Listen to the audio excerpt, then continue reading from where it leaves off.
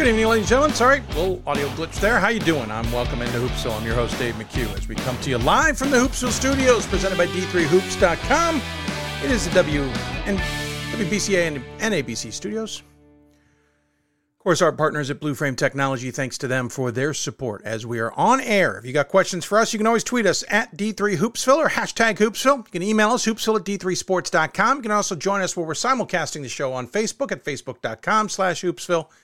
You can also join us on YouTube, YouTube.com/Hoopsville. Most of that information scrolling at the bottom of your screen if you happen to be watching us live. If you're listening to the podcast or watching us on demand, thank you for doing that as well. We certainly appreciate it. We are on Instagram as well, at D3Hoopsville, though we don't interact during the show. A little bit challenging to do all of that at the same time. Lots to talk about tonight because we have tons of postponements and cancellations coming in. The list of schools that are taking a pause is ever growing. It includes number one, Hope in women's basketball. They are on a pause right now, maybe until midweek, it appears. Brandeis men's basketball. Looks like they're going to lose the opening 2 weekends of the UAA conference schedule at this point. Tonight there are 10 or 11 postponed games in men's basketball, one canceled game. In women's, we have 10 postponed and 4 cancellations so far that we know of. There may be others that we just haven't gotten into our system yet. The Omicron virus or variant of the COVID virus is aggressively going through college sports. Not overly surprising considering we got a hint of this about 2 weeks after Thanksgiving. And of course, everybody then went home for the holidays, and we're going to probably see this now for the next few weeks. One would hope it will die down and we will get back to, quote unquote, our new normal, or at least a slowdown of sorts for the end of January into February and, of course, into the March tournaments. But we'll see. We'll see how this all plays out. But there are significant teams taking breaks. Twitter was a flurry today of teams looking for games, teams of games that are being postponed. I'm trying to double check because we just had a few as I was looking to get on air. The Centennial Conference, I know, last night had 3 games that got postponed, 2 of them in men's basketball. Now, more. For example, Gettysburg just tweeted out that their game against Bryn Mawr that was scheduled for Saturday has been postponed. They don't know if they'll make it up as of yet. Let's see here. Where is it? I'm trying to find the other one I just saw, and I've already lost it. Carnegie Mellon men's basketball in search of game for the weekend of the 13th and 14th. Of January.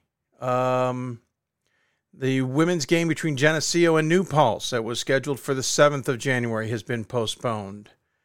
I mean, that's not just tonight's stuff. We're talking about, this coming weekend stuff.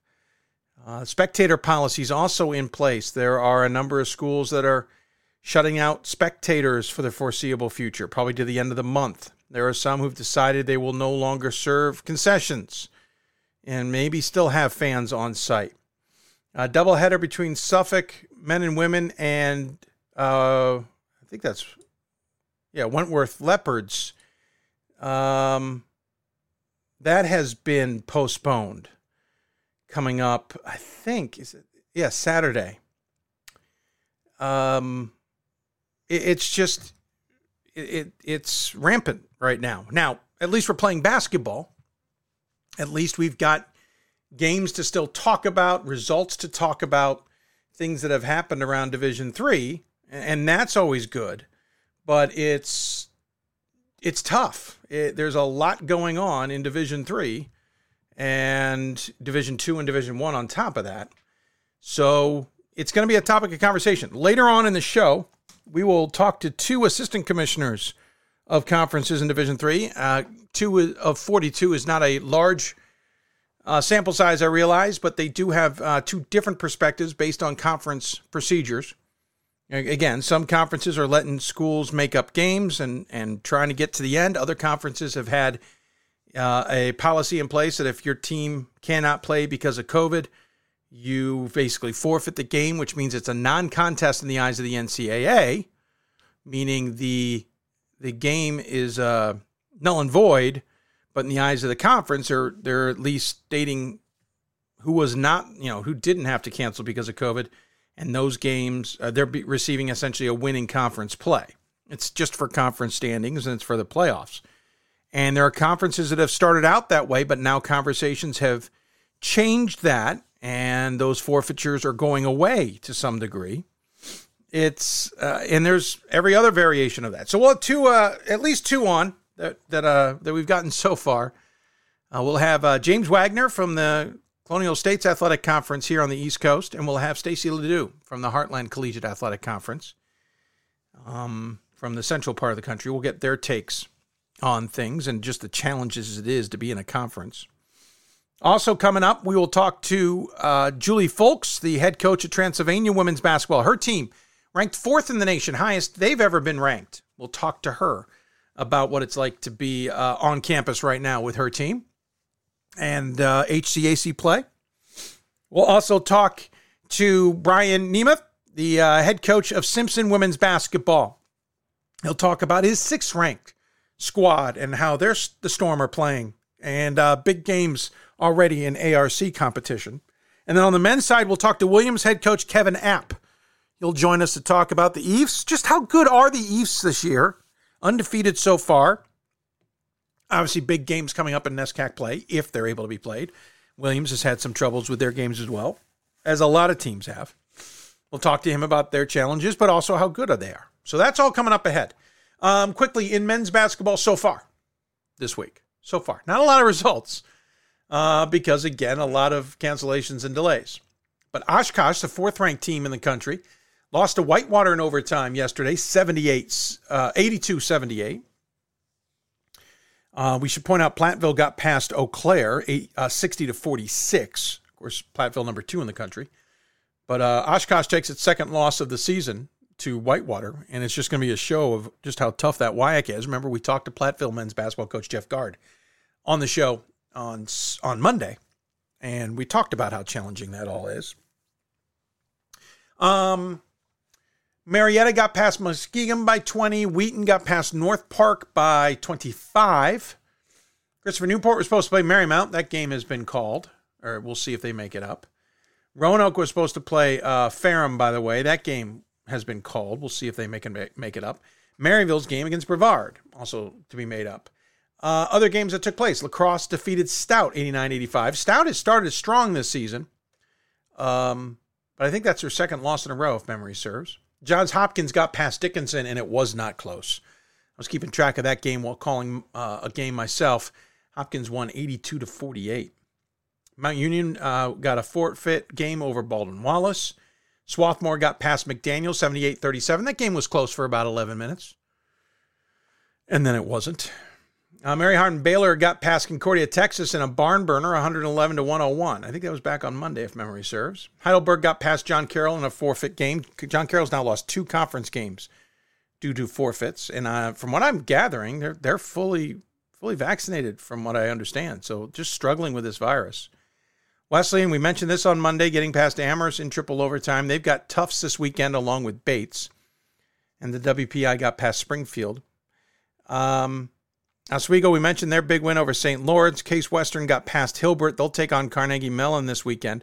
Amherst lost to Wesleyan 94-85 in triple overtime.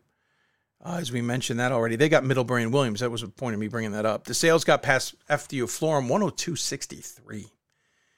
And other games that are of note. So, there are games being played. So there's still stuff to talk about, just not as much as we would like to talk about it. On the women's side of the ledger, I lost track of where that update was. There it is. Again, Hope has game against Alma, and I believe this week their game against Illinois College is off as well. I don't believe they'll play Olivet this weekend either. Actually, their game against Illinois College is off because it was today. I don't believe they'll play Olivet this weekend either, as Hope women's basketball is on a pause. I think the best that they're looking at is midweek next week. I heard the MIA was getting together today to discuss how to handle all of these changes and all of that. I don't know what the answer is as of now. Christopher Newport lost its game against Mary Baldwin. They've got St. Joseph and Pratt coming up this weekend. Amherst hasn't played in forever. They've got Middlebury and Williams to start off NESCAC play after not having played in quite some time. They're only played 7 games so far. We'll talk to Transylvania about losing the Earlham game and whether they can play a Defiance. Simpson got past Buena Vista. We'll talk about that, 86-38. Whitewater got past Oshkosh in overtime, 67-63 in a battle of top 20 teams. They've got top 10 Eau Claire coming up. So Whitewater with a top 20 matchup last night, and then we'll have a top 10 matchup this weekend. And more results. Nothing that jumps out of the page as being shocking necessarily. Though Wheaton did lose to North Park in women's basketball as well. So lots of games taking place, not as many as we're used to, and lots of games being postponed and delayed, which we'll keep an eye on as well. By the way, if you're watching us on YouTube, sorry we didn't get Monday's show up and running. I forgot to hit the easy button that tells you to start the stream on their end. I'm used to everything starting automatically like it does everywhere else. At YouTube, it still doesn't. So I apologize to all of you who tried to watch our show on Monday on the YouTube simulcast. Hello, Aunt BJ. I love watching the show. Studio looks good. Thank you. Studio still needs a little bit more cleaning up and organizing. We got to get a couple of new jerseys hung up, but we got to do a little bit more pinning of them. But thank you. We like the way the studio looks. So again, if you got questions for us, you can tweet us, you can email us, you can message us on Facebook. A reminder, we're no longer on Sunday nights. We're now on Monday nights. The show airs Mondays and Thursdays now from 7 to 9 p.m. Eastern Time, or 7 to whenever we get off the air, p.m. Eastern Time. We will still have come Selection Sunday, a special on Sunday, so that won't change. We do have a couple of days coming up where we have basketball games in the evening that we have to call, so we will most likely do one of two things. We'll figure it out. We'll either move the show to another night, which would mean if it's on a Monday, we might move it to Tuesday, or we will do it earlier in the day. Certainly an option. And if you like watching it in the evening, you can catch it up on demand if necessary. So just keep track with us on Twitter, on Facebook, and elsewhere, as we'll keep you up to date on a lot of those decisions. We'll keep an eye on scores from around Division III tonight as well. Despite all of you who listen to the show on demand, we'll at least keep you up to date on games that have already taken place in your world. In men's basketball, so far, no real big games on the docket. Number 19, Mary Hardin Baylor is taking on Sulross today, and number 22, Hardin Simmons is taking on Laterno. Otherwise, no other ranked teams are taking to the floor. And in women's basketball, there are no ranked teams playing tonight. But we'll keep an eye on things. 2 games already in the books in women's basketball action. So there you go. Ryan Scott's got another great Around the Nation article out about welcoming us back to basketball. And good read today. I enjoyed that. And congratulations to our Team of the Week honorees as well today, by the way. So there you go. There was a change from the NCAA's guidance on things that we hinted about earlier today on Twitter. Give me a second. I will call that one up. Basically, it has to do with understanding, basically, who is considered fully vaccinated. They've made some adjustments on that. And it's for winter sports mainly. For the purpose of winter guidelines, the Medical Advisory Group has developed a definition of fully vaccinated that considers both vaccinated status and immunity factors for Tier 1 student athletes and coaches and individuals. The following are fully vaccinated, just so you know, within 2 months of having completed the primary series of the Johnson & Johnson vaccine. Of course, that's a 1-dose vaccine. So within 2 months of that dose, you're considered fully vaccinated. If you're outside of that, you are not.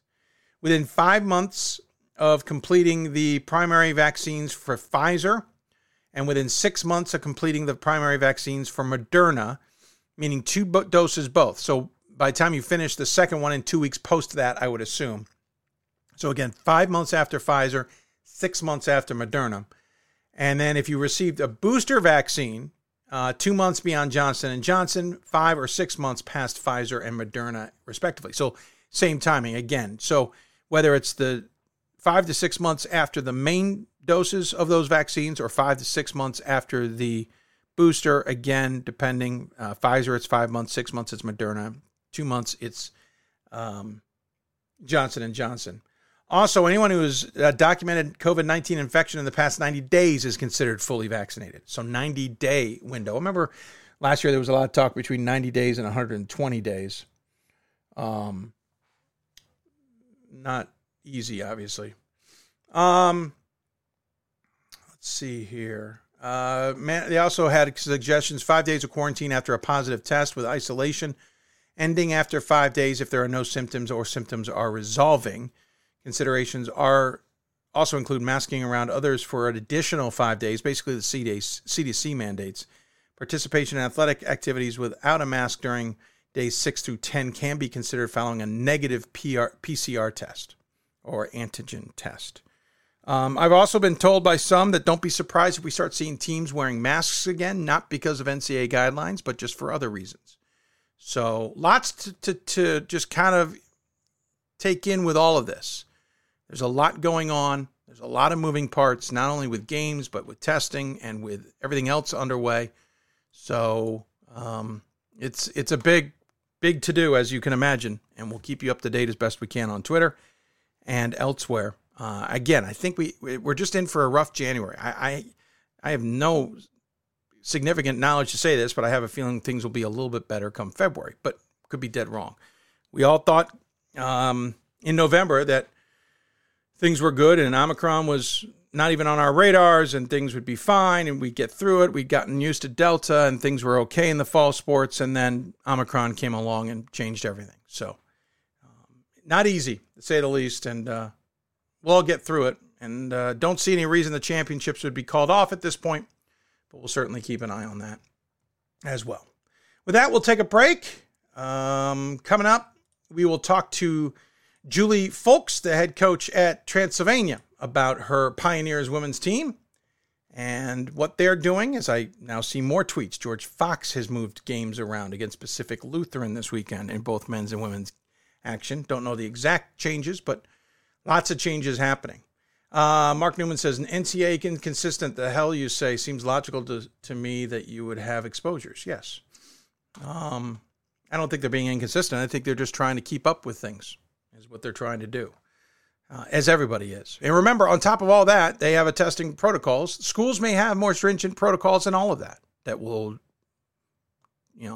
trump anything that the NCAA is stating. That's just minimums.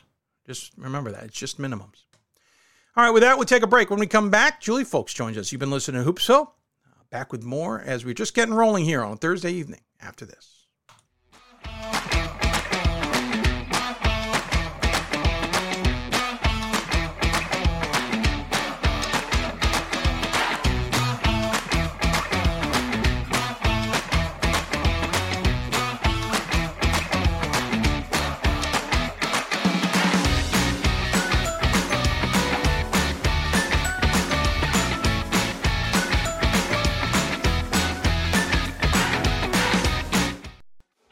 College basketball lives in Kansas City at the College Basketball Experience at Sprint Center. The College Basketball Experience is the place to get your game on. It's not a museum, it's an experience you won't forget. Discover the history of the game in the National Collegiate Basketball Hall of Fame, featuring the Gallery of Honor, Mentor Circle, and Honor Theater. Suit up in the latest CBE logoed Nike gear at the CBE Hoop Shop. Elevate your game today and visit the house that college basketball built. Why NCAA Division III teamed up with Special Olympics, and in giving the gift of sport to those for whom it seemed an impossible dream, we are working to make this a better world. Help us keep that dream alive. You can make a difference. I did receive a non-athletic scholarship upon entering school. I got the presidential scholarship, which was huge for me. I think there's more opportunities for academic scholarships in Division III. I did receive academic scholarships. Just being involved on campus, being a leader, all those things combined kind of get me recognized. It's a great experience for me.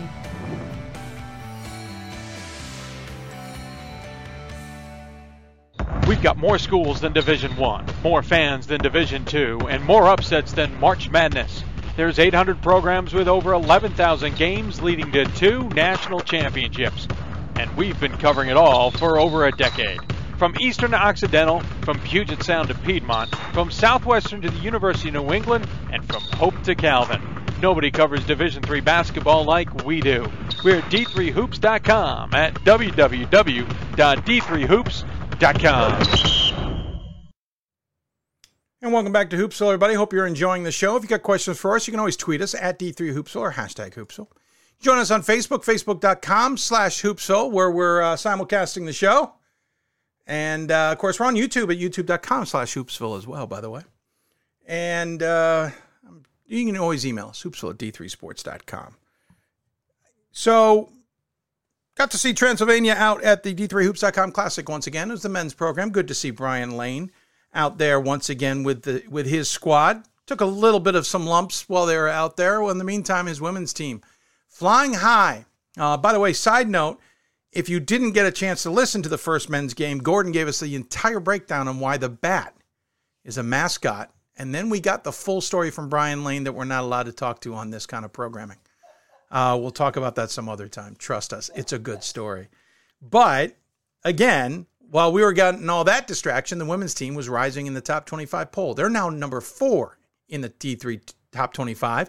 It's the highest they've ever been. So, well, that's easy. That's an easy guest selection. Joining us on the Blue Frame Technology Hoopsville Hotline is Julie Folks, the head coach of the aforementioned number 4 Pioneers. And, Coach, first and foremost, congratulations on the ranking and getting to 2022. You got to be thrilled with how your team is playing and how it's getting recognized. Yeah. Well, first, thanks for having me. It's like you said, it's been a great first half. I was listening earlier, and it has been a really challenging January.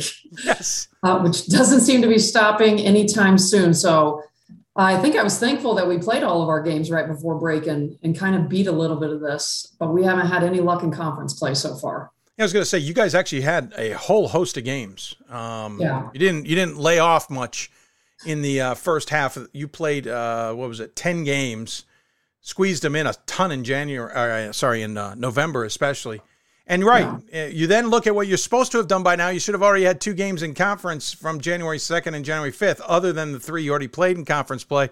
And you're already on a holding pattern, and we don't even know if you'll be playing on Saturday against Defiance. Listen, it's nice to get a break, right? But it's got to be a little bit tough to not know if you're playing tomorrow. Is it worth it? Well, we actually already do know we're not playing. Oh, there you go. Breaking news. Yeah. So we found out today. We were also down that one. So, when the first D3 Hoops poll came out in November, my assistant did a count on how many top 25 teams were on that. And I thought to myself, I might have overscheduled this just a little bit. But thankfully, I should never tell our team that. No. We have a really strong group of competitors. And every game they go into, they believe they're going to win. And they're pretty excited about it. So it ended up working out really well. And we stayed healthy through the first part. And eventually, we hope we'll get to play a conference game. Well, we'll see. We'll wait until February, maybe. Tufts was your 3rd game out of the block.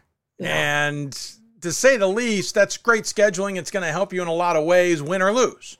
You got the win out of it. I mean, you're 10-0 on the season, so obviously you got the win out of it. 66-65, but Piedmont's on there. Rose-Hulman, of course, in conference, played John Carroll and Capital.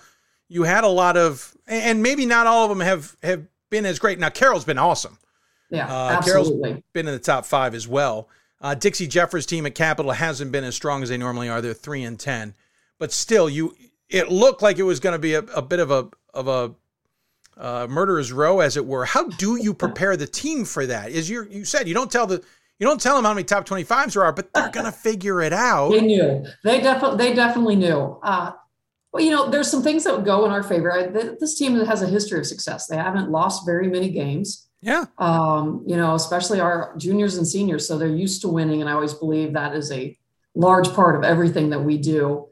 And, there's an exciting component to it, but we helped ourselves out. We got to go to Canada this year over fall break. And so we went up to Montreal and played 3 Division I teams up there. And that got us going really quickly. And we got to play Eastern Kentucky as a Division I exhibition. And so, going into Tufts, we had only played some really amazing teams that challenged us every possession. And so I thought that part really helped us get ready for this non-conference schedule.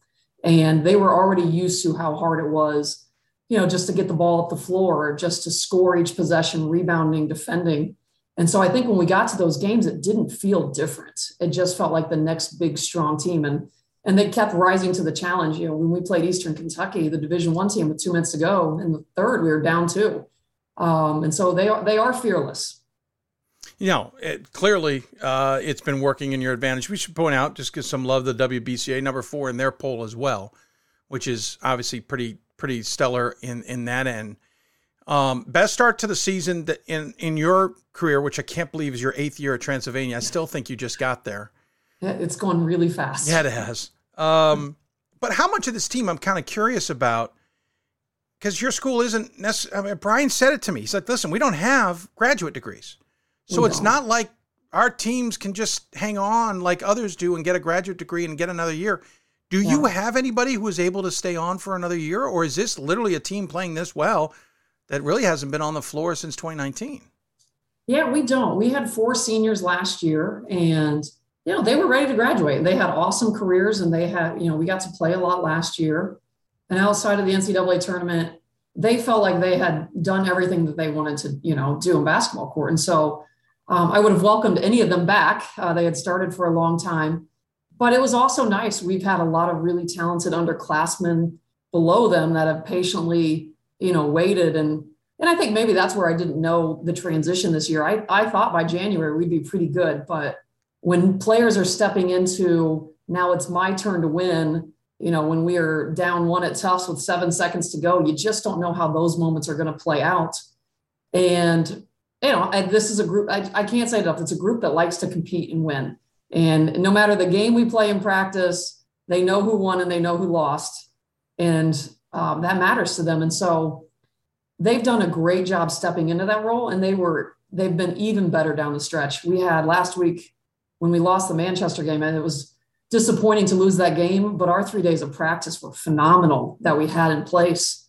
And I felt great about heading into this week and thought we were really ready to roll. And, hopefully we get that chance again, but they certainly have grown into their new roles and, their new expectations.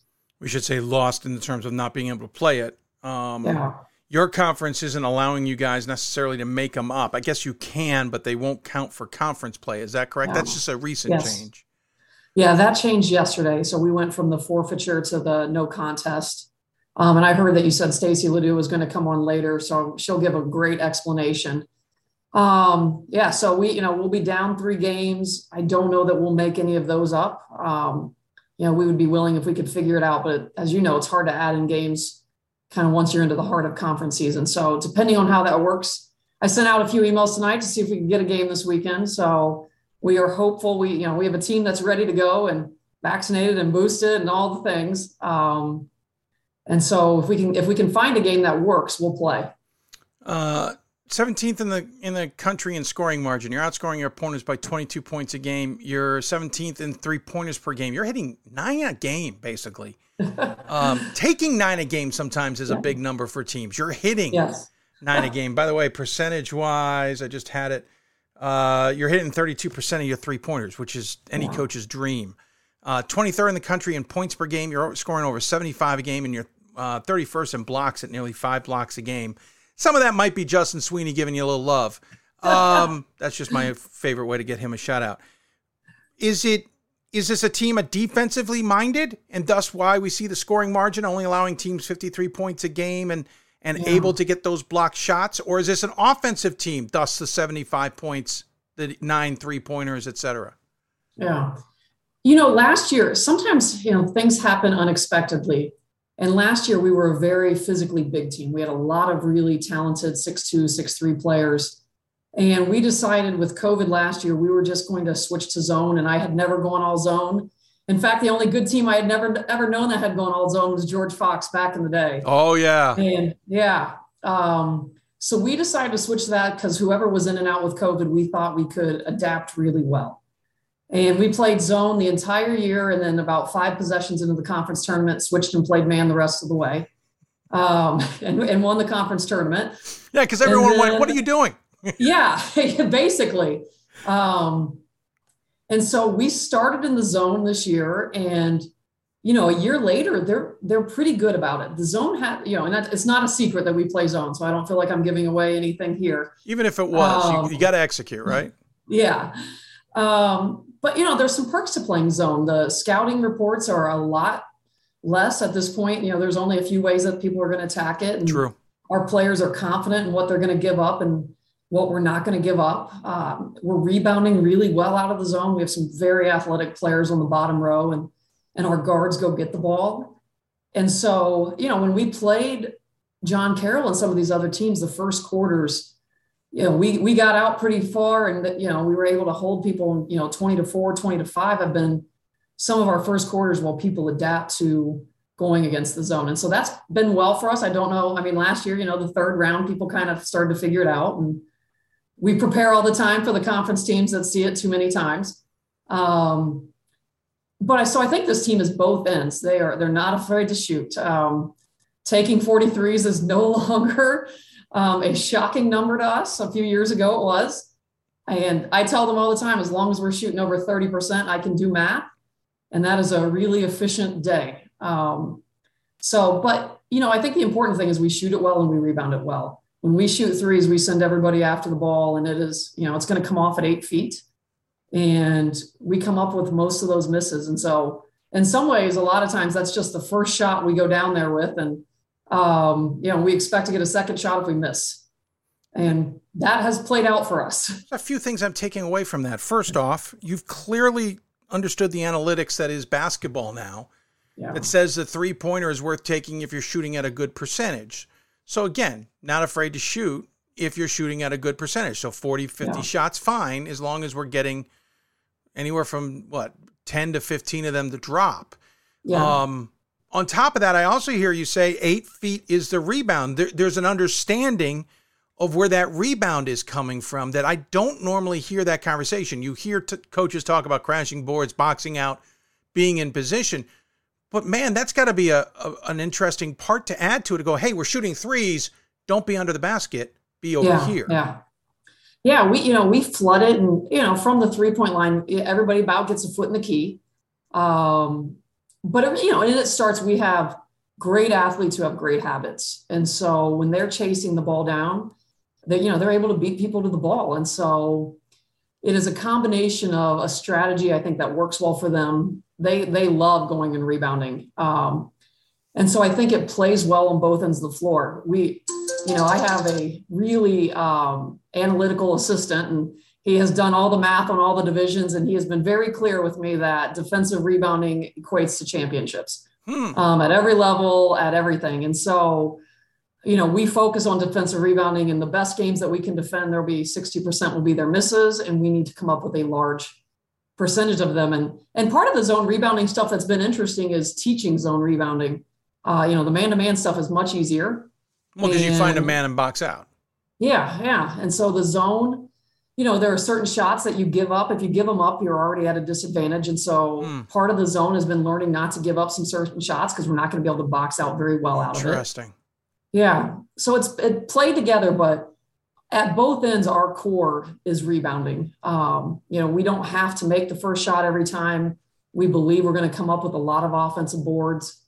And, there's plenty of possessions. I don't know if this is good or bad coaching. We shoot a three, miss, get the rebound, shoot a three, miss, get a rebound, and make the third. And that's right at 33%. And that works. And so we happen to take 3 shots of that possession. I'm looking at your roster, and I know from just talking to individuals, and as you said, you had a lot of size last year. I remember that. Yeah. You don't have as much, though. You have 3 players listed at 6'1" or 6'2". Yeah. You have a ton of players at 5'11" or shorter, and just looking at who's who, Emily Teal, for example, played in 10 games, so she's obviously in the game a lot. Lakin Ball, third in the team in scoring, obviously plays a lot. Who's the one I'm missing? Oh, Grace Bringard, 10 games. So you're playing all 3 of them. Are they providing the size you need, or is the rebounding, as I'm hearing, more cerebral than physical? It's probably honestly a healthy combination. Grace Shope is a really physical 5'10" guard. And she is a great technique rebounder on the defensive end. She's probably one of our best at just making sure her player in her area doesn't come up with the ball. So a lot of times I think our guards get to come in there and do, stat themselves with the rebounds while some of the other players did a lot of the heavy lifting. Sure. But on the offensive end, she is hard for anybody to handle to box out. And great habits, strong, will end up in the paint every time. And so I think it's both sides. We have, on the other side, we have Deja Thornton and Kennedy Stacy, who are unbelievable athletes and can chase down and fast. And Deja can touch, can go jump up and grab the rim. So we have some players that can get up a little bit and add that in. And so That's huge. It's a healthy mix of strength, speed, and just athleticism with hopefully a cerebral approach to it that they all understand. Talked about a few of these players, but you've got Kellyanne at 8.2 points a game, Kennedy Stacy at 14 points a game, Ball at 12 points a game, Thornton at basically 11 points a game. They're all juniors, by the way. Heads up, everybody, for next season. But that's 4 players in double figures, and when you look even deeper than that to see who else you've got in terms of scoring, you've still got at least 4 more who are going to put some points up during the game as well. So you've got 8 for the most part, but those 4 as a core scoring in double figures. I don't know a ton about basketball, but I know that isn't there's no way the defense can key on one person. Yeah. Because you're going to have too many weapons, and that's got to be a huge advantage. It is, and it's something that matters to us. Maddie Kellyanne is a phenomenal offensive player, and she's hard to stop. She shoots it really well from the three-point line, and she is really great at attacking the rim and scoring inside, whether it's post or guards.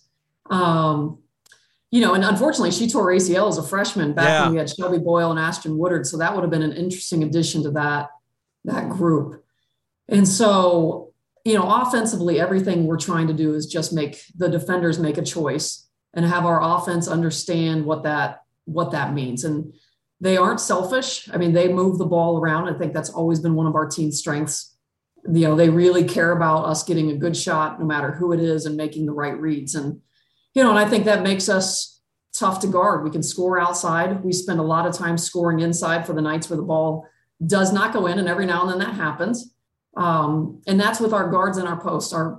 Maddie and Kennedy, they all of their work is equalized between the post and guards. So we know that we can put them inside and they can have a lot of luck. And sometimes it's easier to score the guards inside than trying to figure out how to get them to the rim with the ball in their hands. Kellyanne also scored 33, by the way, against John Carroll. That's saying a lot. Also 14 of 15 from the free throw line. And then obviously a big game against Capital the next day. And now you've been sitting since. Is this and by the way, we should mention there are 2 seniors on this team. We didn't even get a chance to talk about them. One of them is leading the way in blocks. But this team, as good as it's sounding now, and I certainly don't want to look past now and February or March, but it's very well built for next season too. It is. And that's just a heads up to everybody in the HCA. Yeah. Grace and Grace are 2 seniors. Yeah. Grace Shope has now started for 3 years. And so outside of all the amazing things she brings on the court, she brings a lot of experience and expectations. And so when things aren't going up to standard, she'll be the first to tell people, and does it in the nicest way possible, but she makes sure they know. And Grace Bringer, kind of the same thing. She missed her whole sophomore year with an injury. And then first practice out of the gate, her junior year got hurt. And so for a lot of people, they probably didn't even know where she came from. And she's the one person that can block Maddie Kellyanne just about every time. And we laugh about it because nobody else can get her. So after a couple of years, she's kind of timed her up a little bit. But she's 6'3" and long. And so she can get to things, and she gives us a different look in the middle of the zone. And that has helped us a lot. And we haven't even, and that adds into, we have 5 great freshmen. Our freshman class is awesome. And, then January, they really started to turn the corner down the stretch, and they have saved us a few times when we've been in foul trouble or some other things, that kind of just happen in games, and they come in and they knock down shot. They really can shoot the ball. So people don't even know that yet. They have some great shooters in that class, and Emily Teal gives us another, strong person inside. So there are lots of pieces. And in COVID times, that probably matters more than anything. Yeah, I was going to say the other aspect of this is you guys haven't been affected. It seems like things have been good for you guys, but the way this darn virus has been acting at any team, it's just a matter of when, not a matter of if. How would you deal with losses to depth or losses to starters if you have to go into a big game in the ECAC? It might be Rose-Hulman, for example. Yeah. How do you feel comfortable now? It's a question I don't think we were even thinking about talking about in December. Yeah, I think one of the things that matters to us is that we're always getting our freshmen prepared. And that, last year that was a whole different kind of thought process, but this year as well. Our freshmen solely have played a couple games the entire fourth quarters and were able to win those. And, there's a nice balance of them playing kind of all on their own and then them always being mixed in with our other players. Sure. And, practice is the same way. Sometimes they're on their own and sometimes they're mixed in. And so at this point, they're able to really compete. And they know their strengths. They know what they're able to do really well now. They know what they're working on. And so, obviously you always want your whole team and all of your options. But two of our, when we played Tufts, we were missing a starter. And when we played John Carroll, we were missing a starter. So we've already won two of our bigger games without our full roster. We had a really tough fall. There was a lot of things that happened, family things off the court that were really hard for our team. But I actually think it really bonded them stronger together. It's been tough times. And while they were going through some really hard things off the court, I think also it just makes you that much stronger when you're watching your teammates have to handle these type of things that are bigger than basketball. But man, they showed that they can really rally when you're winning those games missing starters. And so I think we feel good about our depth and what we're able to do. Brian Lane says we're going to be having to call you Dr.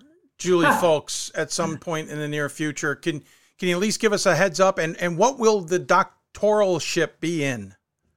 The doctoral it's a doctorate in leadership. Okay. And the only person I will make call of that is Brian Lane.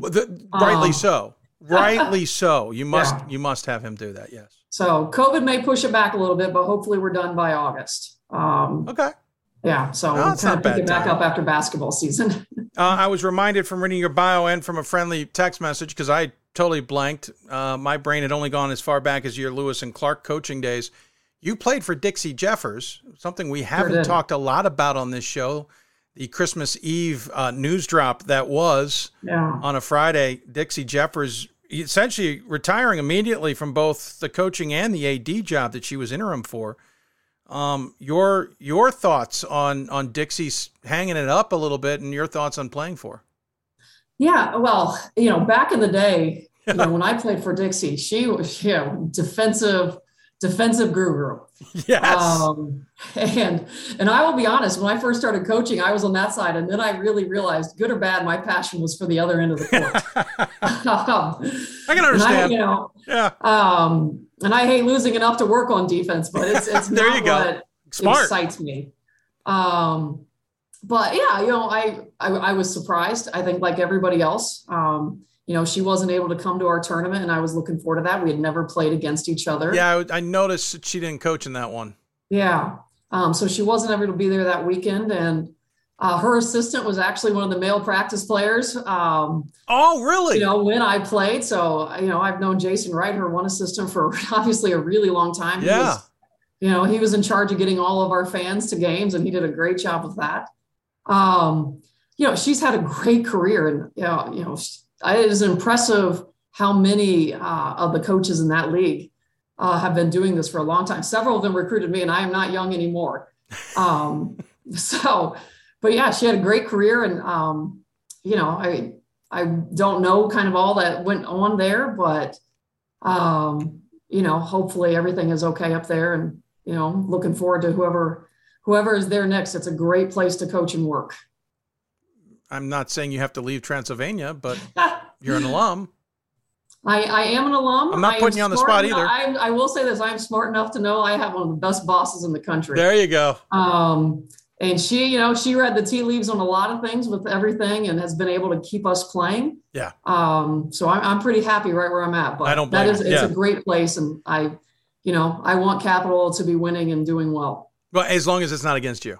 That, as long as it, they can, any other game. We're going long, and I apologize to our next guest, but I got to ask you, you mentioned the practice player. I was a practice player in my college day for the women's team. So I've got to ask you this. Yeah. Did you go harder at the practice players in practice and attack them, or did you go harder at the players in the game? It's a hard thing. We have 3 baseball guys every year that help us out.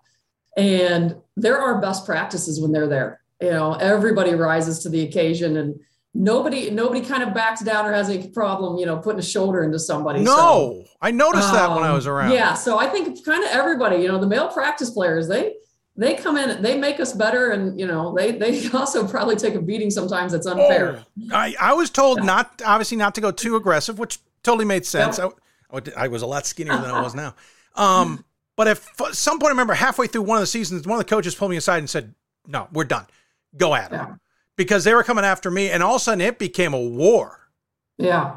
But I wish, I understand the NCAA's perspective on this. Yeah, some took advantage of it. I would love to be able to have them in more. I think that just gives us a different look, and, we're able to do different things when we're not always having to go against ourselves. And so for us, that's always a great day because we can have them do, things that our team doesn't do naturally or well, because it's not what we do. And so using them makes our team better all the time. So yeah, I would always be a proponent to expand that legislation. Well, especially in COVID years. Yeah, I was going to say, and the other thing too is maybe D3, like many things, should have an exemption to some degree too. Yeah.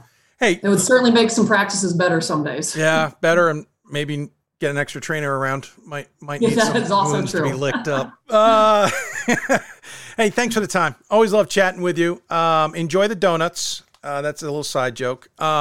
Keep Brian in place and do us a favor. At least say hello to Bat for us. We're all huge fans of it now that we know the entire story behind the Pioneers. As always, give the guests the final word. Any final thoughts you'd like to share with those who might be tuned in? I think our team is super excited. A funny random side story about the bat. The last conference game we lost at home was the day they unveiled the bat. Really? It was. Okay, I didn't know that.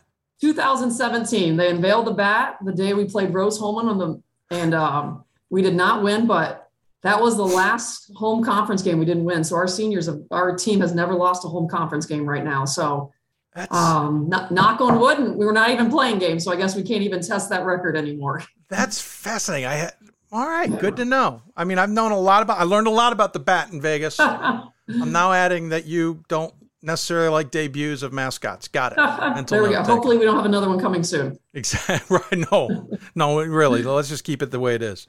Hey, thanks for the time. Really appreciate it. Good luck the rest of the season. Look forward to touching base with you down the road, and take care of yourself and stay safe. All right. You too. Thanks so much, Dave. Yep. Julie Folks joining us on the Blue Frame Technology Hoopsville Hotline. Really appreciate her coming on. Fun to chat. We're way late on our next guest. Brian will understand, I'm sure. We'll take another break. When we come back, continue talking women's basketball. Simpson women's basketball coach Brian Nemeth will join us. You're listening to Hoopsville, presented by D3Hoops.com. Back with more after this.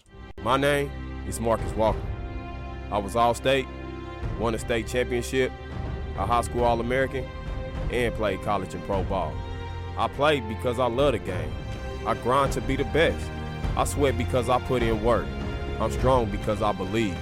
When I want to bring it before game time, I come to the house that college basketball built, the CBE. No matter your skill, take it to another level. Elevate your game right here at the College Basketball Experience at Sprint Center. It's on us to stop sexual assault. In any way that we can. To get a friend home safe. To never blame the victim. It's on us. To stand up. To make our community safe for all. It's on us. It's on us to look out for each other at parties. It's on us. To be more than just a bystander. To step up and say something. It's on us, all of us. To stop sexual assault. Learn how and take the pledge at itsonus.org.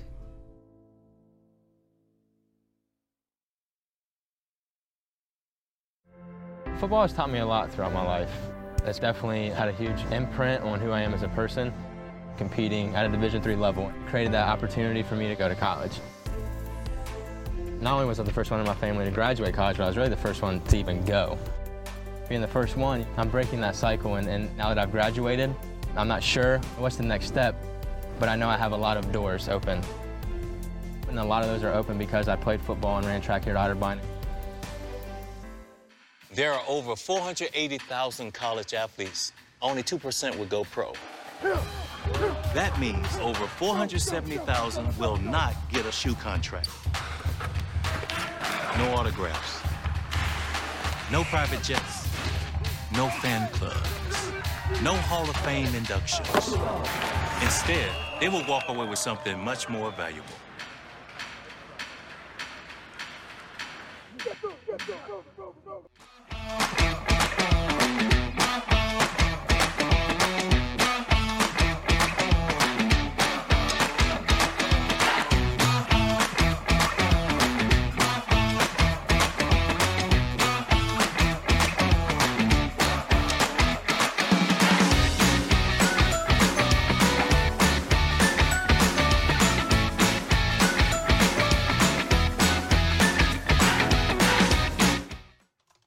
Welcome back to Hoopsville, everybody. Hope you're enjoying the show. If you got questions for us, tweet us at D3Hoopsville or hashtag Hoopsville. Email us, hoopsville@d3sports.com, or join us on Facebook, facebook.com/Hoopsville. Great conversation with Julie Folks. Really appreciate her time. Fun stuff. We look forward to seeing how Transylvania does down the road. Again, if you ever look up, we're going to get the book. Gordon got the book. I'm going to look up the title. We'll talk about it a little bit later. Great book by a former Division III SID about all the mascots in Division III, and that's how we got all the info on the Transylvania Bat. We've got it ordered. It'll go into our bookshelf at some point. Gusty's Gyfins? Oh, I forgot the name. We'll look it up. We'll get it in a minute. Speaking of women's basketball, keep the topic going. We'll tweet this something out in a minute. Simpson off to a tremendous start. They're 12-1 on the season, 4-0 in the ARC, and they are number 6 in the D3Hoops.com T3Hoops.com top 25.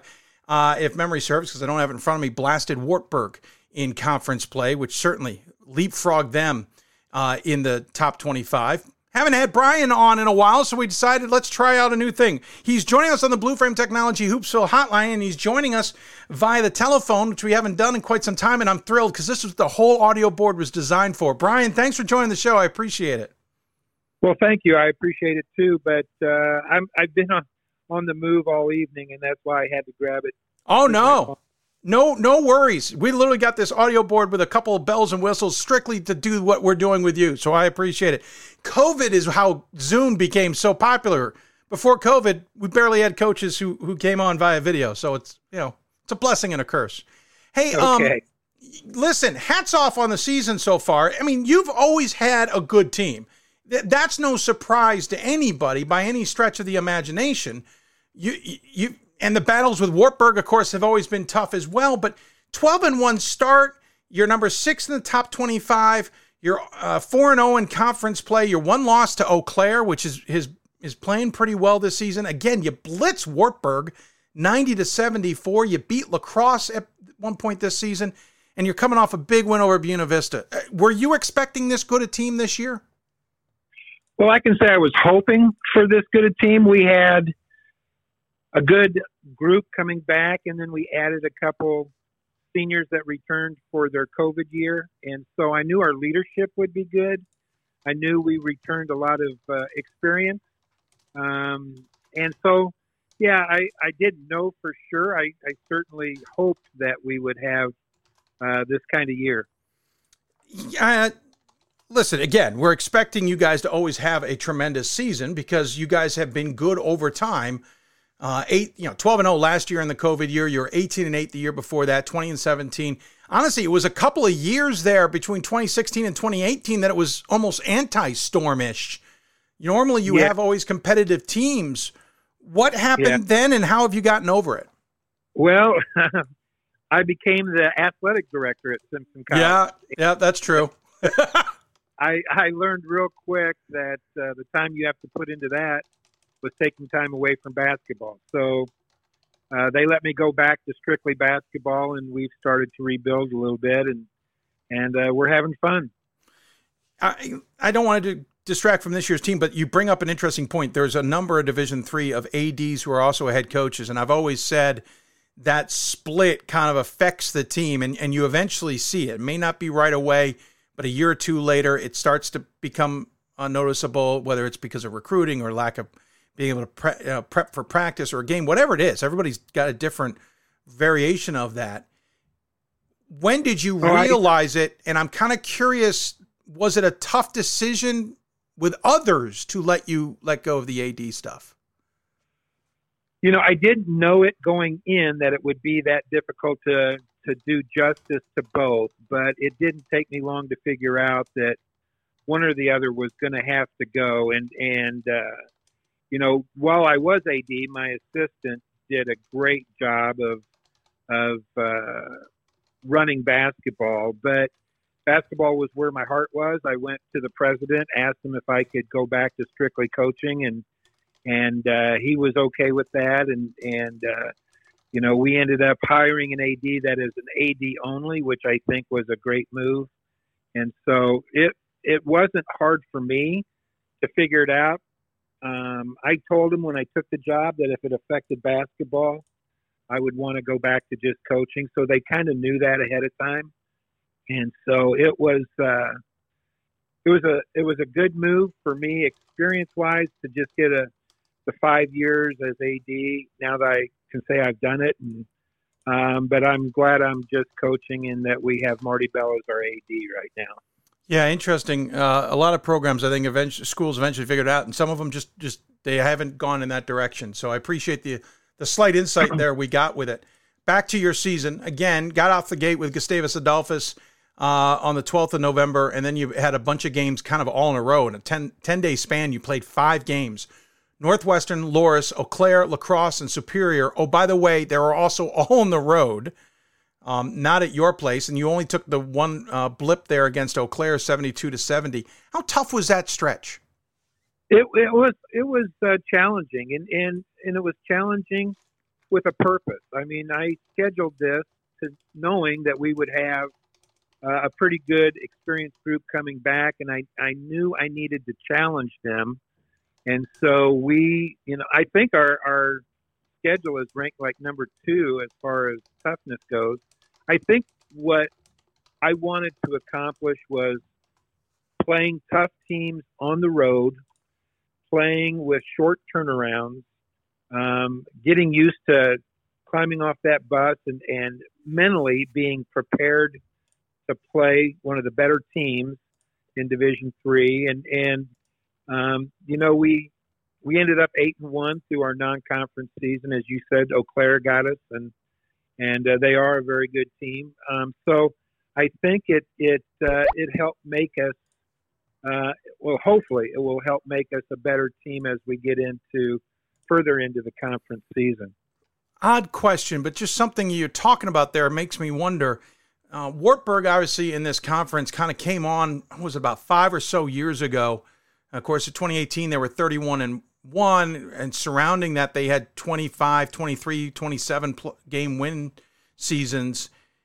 Did you guys, from not the outside, but from another conference school, look at what they were doing in terms of scheduling? Because they always tended to have a tournament that was stacked with talent, or in other ways. Did you look at what they were doing and try to mimic it, or was there something else that caused you to say, you know what, we're going out there and we're going to schedule hard? Yeah, I'd say it was something else. I don't, I guess, pay attention to what the other teams schedule in our conference, but I do know that we needed to be challenged. And you know, we've talked about this a lot. We can win games on talent, but if we're going to get better, we've got to play good teams, and we've got to mentally prepare to try and find something to challenge us. Well, the schedule was the first thing I thought of as far as a challenge goes for our team. You know, how tough can I schedule, and how much do I want to put on the road and in short turnarounds on this team? And I went all in, and I got to give credit to the team. They've responded, and as I told them, it's the toughest schedule I've ever put one of my teams into, and I've had some pretty good teams, and so I'm glad with what we've been able to do with it. Yeah, I should again mention Gustavus Adolphus, Northwestern, then Loras, Eau Claire, La Crosse, Superior, Co, Wartburg, Alfred, obviously Co and Wartburg conference play, Westminster, Missouri, Lacrosse again, obviously just dumb luck there. Bethany Lutheran, and then obviously into conference play with Buena Vista. And everyone's having tremendously good seasons, and you're coming out with some interesting wins because you're coming out of games winning 70-56 or maybe a loss 72-70, but you're also coming out of games 99-74. You have a lot of different kind of styles, it feels like, this season. Yeah, I think we can play because of the different teams we've played. We've had to play different styles. And I do think that's one of the things that we do well is we can adapt. We can, we like to play fast. We like to press. We like to run. And I think we're good at it. But I also know that if we get caught in a slow down game where somebody tries to hold the ball, and we've got to figure out ways to win those kind of games. And so far we've been able to do that. So I do think that we're flexible with how we can play, which hopefully will help us as we get into the season a little further. But I think we can play fast. I don't want to play slow, but I think we can if we have to. And so we've kind of found ourselves a little bit in that, we're a flexible team. We've got players that can play, a lot of different positions. We play a lot of different styles. We've got 4 different defenses we play. Offensively, we've got we've got our post player who's probably our best 3-point shooter. We've got an off guard that can post people up. So I like what we can do and how we're not fitting the norm, I guess, to kind of say. And so I think it's what makes us what we are right now. You've got 18 players who have jersey numbers. You have 25 on the roster. Interestingly enough, nobody in single digits on it. I don't think I've seen many rosters without single digit uniforms. And you're playing a lot of players. If you look at the top 7 in scoring have all played 13 games. You've got another 3 that have played 10 or more and a handful more that have played 7 or more. Obviously, some of the games have been well in hand, so you can go deep in the bench, but you've even gone deep in the bench in tight games. Yeah, I think for the way we play, the style with the up-tempo, you have to have that depth. And I was listening to Julie a little bit right before this, and she talked about her freshmen, and we basically have 7 starters. I mean, I have 7 players that I think could start for us, but the freshmen are kind of filling in the spots behind that at 8, 9, and 10, and they're learning as they go, as she said, but I feel comfortable putting them in, and so when you get in foul trouble or right now we have somebody out hurt, you can fill in, and so that's been very helpful. Of the 7 players who essentially would be those starters, counting graduates and seniors as the same class, 5 of them are seniors, with 1 junior, 1 sophomore, and they're all averaging 22, 23, or 20 minutes plus a game. So in other words, they're playing more than half the game. But again, to your point, you're filling in with juniors and freshmen and sophomores as well. And so they're getting that playing experience. But to some degree, unlike what Julie's situation is in the sense that she's got that core group who's returning next year, this is kind of the group for this year, unless some of those seniors come back next year for another year, right? That's correct. We'll have 2 back for sure, and I've got a 3rd that has the ability to come back for a 5th year, and then the freshmen are, as I tell them every day, you're playing against some of the best people in the conference, and so you're getting a chance to get better, and I think that has been a good challenge for them. We have a first-team All-American player, and the freshmen that are going against her, hopefully, are learning how to play the game at the college level a little bit, and what it takes off the court to be a college athlete, and so hopefully some of them will be able to step in with the returners that we have. Yeah, Jenna Taylor's killing it. 17 points a game, 8.4 rebounds a game, 2 assists per game, an assist to turnover ratio of 1.4 to 1. By the way, she's shooting 56.5% from the floor and 42% from deep, on top of being an 83% free throw shooter. Does she have a flaw in her game? Well, if I'm answering as a coach, I'd say we could always work on her defense. But offensively, she's really hard to guard. I mean, if you put somebody smaller on her, she'll take you inside. If you have a big post on her, then she can take you outside and hit the three. And she's worked hard to become the player she is. And I hope my other players can learn from her what it takes to get to that level. She wasn't obviously that good as an incoming freshman. It's all through her work ethic, and I'm thrilled for her that she's having this success, as I think she deserves it from all the hours she's put into basketball. What's amazing is the other things that jump out at me when I look at just the statistical side of this team. You're outscoring your opponents by 20.6 points per game. But you as a team are shooting better than 48% from the floor, better than 36% from beyond the arc. You've got players like Nash who are shooting 61% from the floor, Kincaid's at 53%, a whole host of players at 40+%. Those are some really good shooting numbers. Is that something that can continue all season, and what's been the magic? Well, I hope so. And I'm glad you brought that up, because to be honest with this team, I'd like to think it was magic and that, they were having some good luck, but it comes down to the work that my assistant does with them with individual workouts during the season. She gets them in the gym in groups of 2 or 3, and they work hard on their shooting. And I think in practice we do a lot of stuff with shooting, and I always think, if you can make baskets, you got a chance to win a game. It's we try to score off of our defense, but the whole key is in basketball is putting the ball in the hoop, and so we try and work on that a lot, and we do have some good shooters.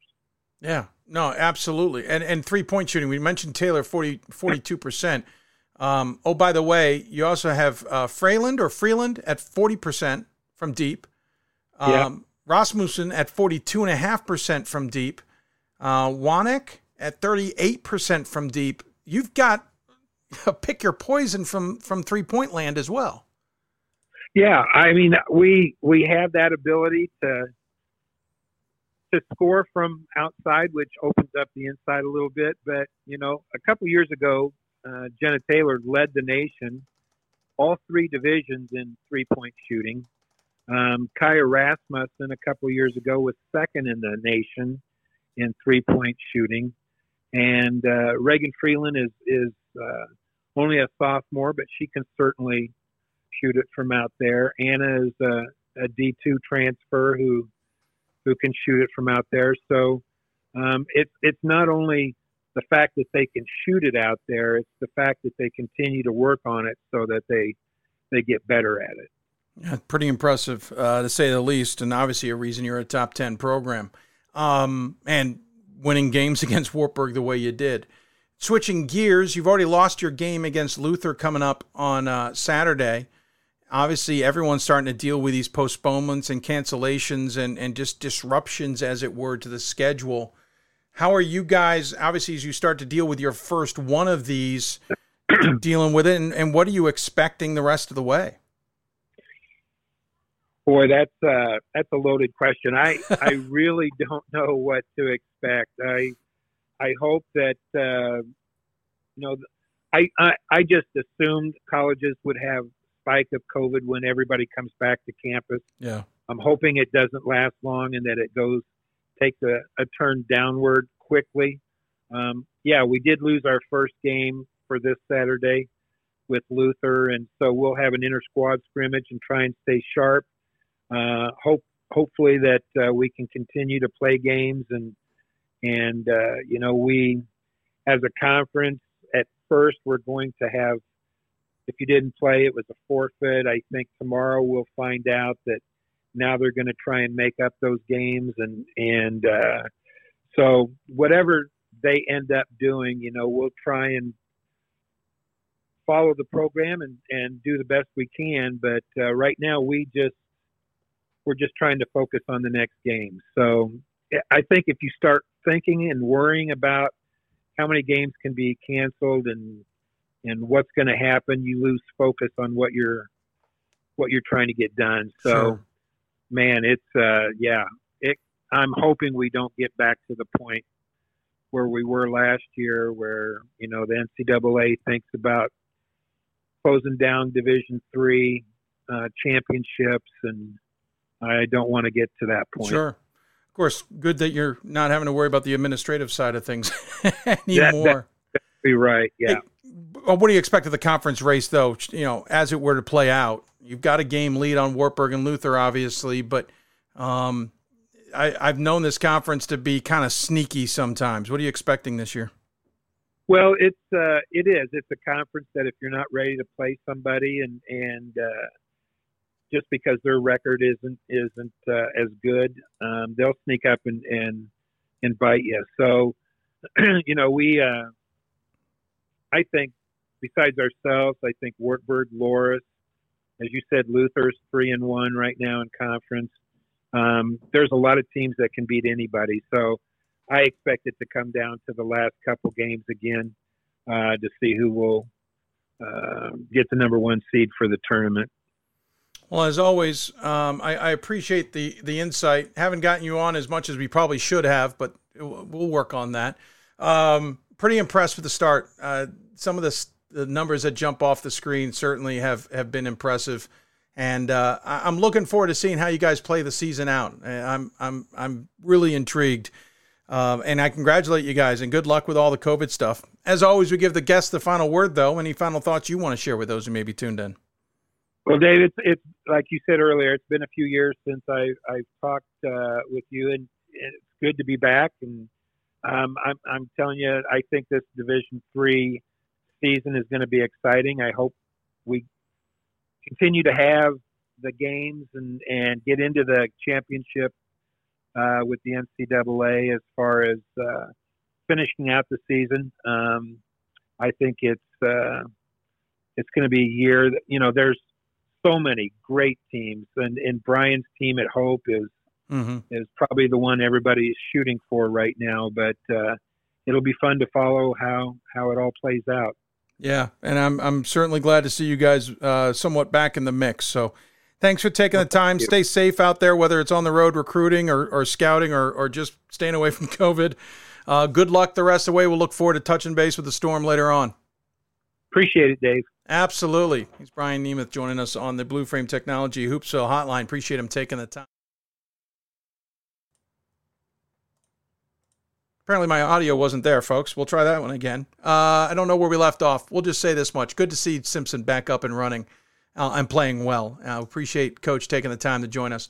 We will take a break, come back. Kevin Apple join us from Williams, talk men's basketball with us. You're listening to Hoopsville, presented by D3Hoops.com from the NABC studios. More after this. This is why we love sports. It's in the way they play, free from the pressures and all the money talk. Playing for simply the love of the game, where everyone has a shot at their definition of success on and off the field. This is what we love about sports, and what we can still love about college sports.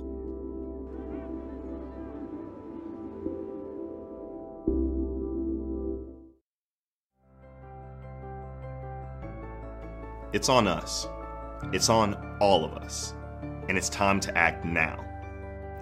It's on us to start the change. It's on us to be the change. It's on us. It's on Division III. It's on all of us to stop sexual assault.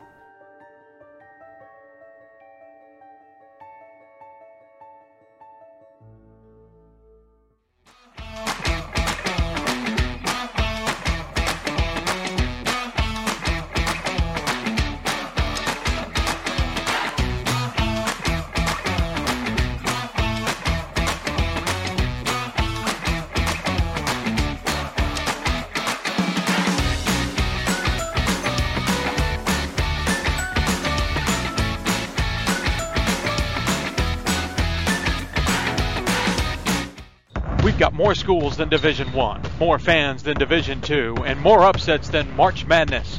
There's 800 programs with over 11,000 games leading to 2 national championships. And we've been covering it all for over a decade. From Eastern to Occidental, from Puget Sound to Piedmont, from Southwestern to the University of New England, and from Hope to Calvin. Nobody covers Division III basketball like we do. We're at D3Hoops.com at www.d3hoops.com. My name is Marcus Walker. I was All-State, won a state championship, a high school All-American, and played college and pro ball. I played because I love the game. I grind to be the best. I sweat because I put in work. I'm strong because I believe. When I want to bring it before game time, I come to the house that college basketball built, the CBE. No matter your skill, take it to another level. Elevate your game right here at the College Basketball Experience at Sprint Center.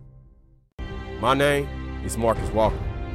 I was All-State, won a state championship, a high school All-American, and played college and pro ball. I played because I love the game.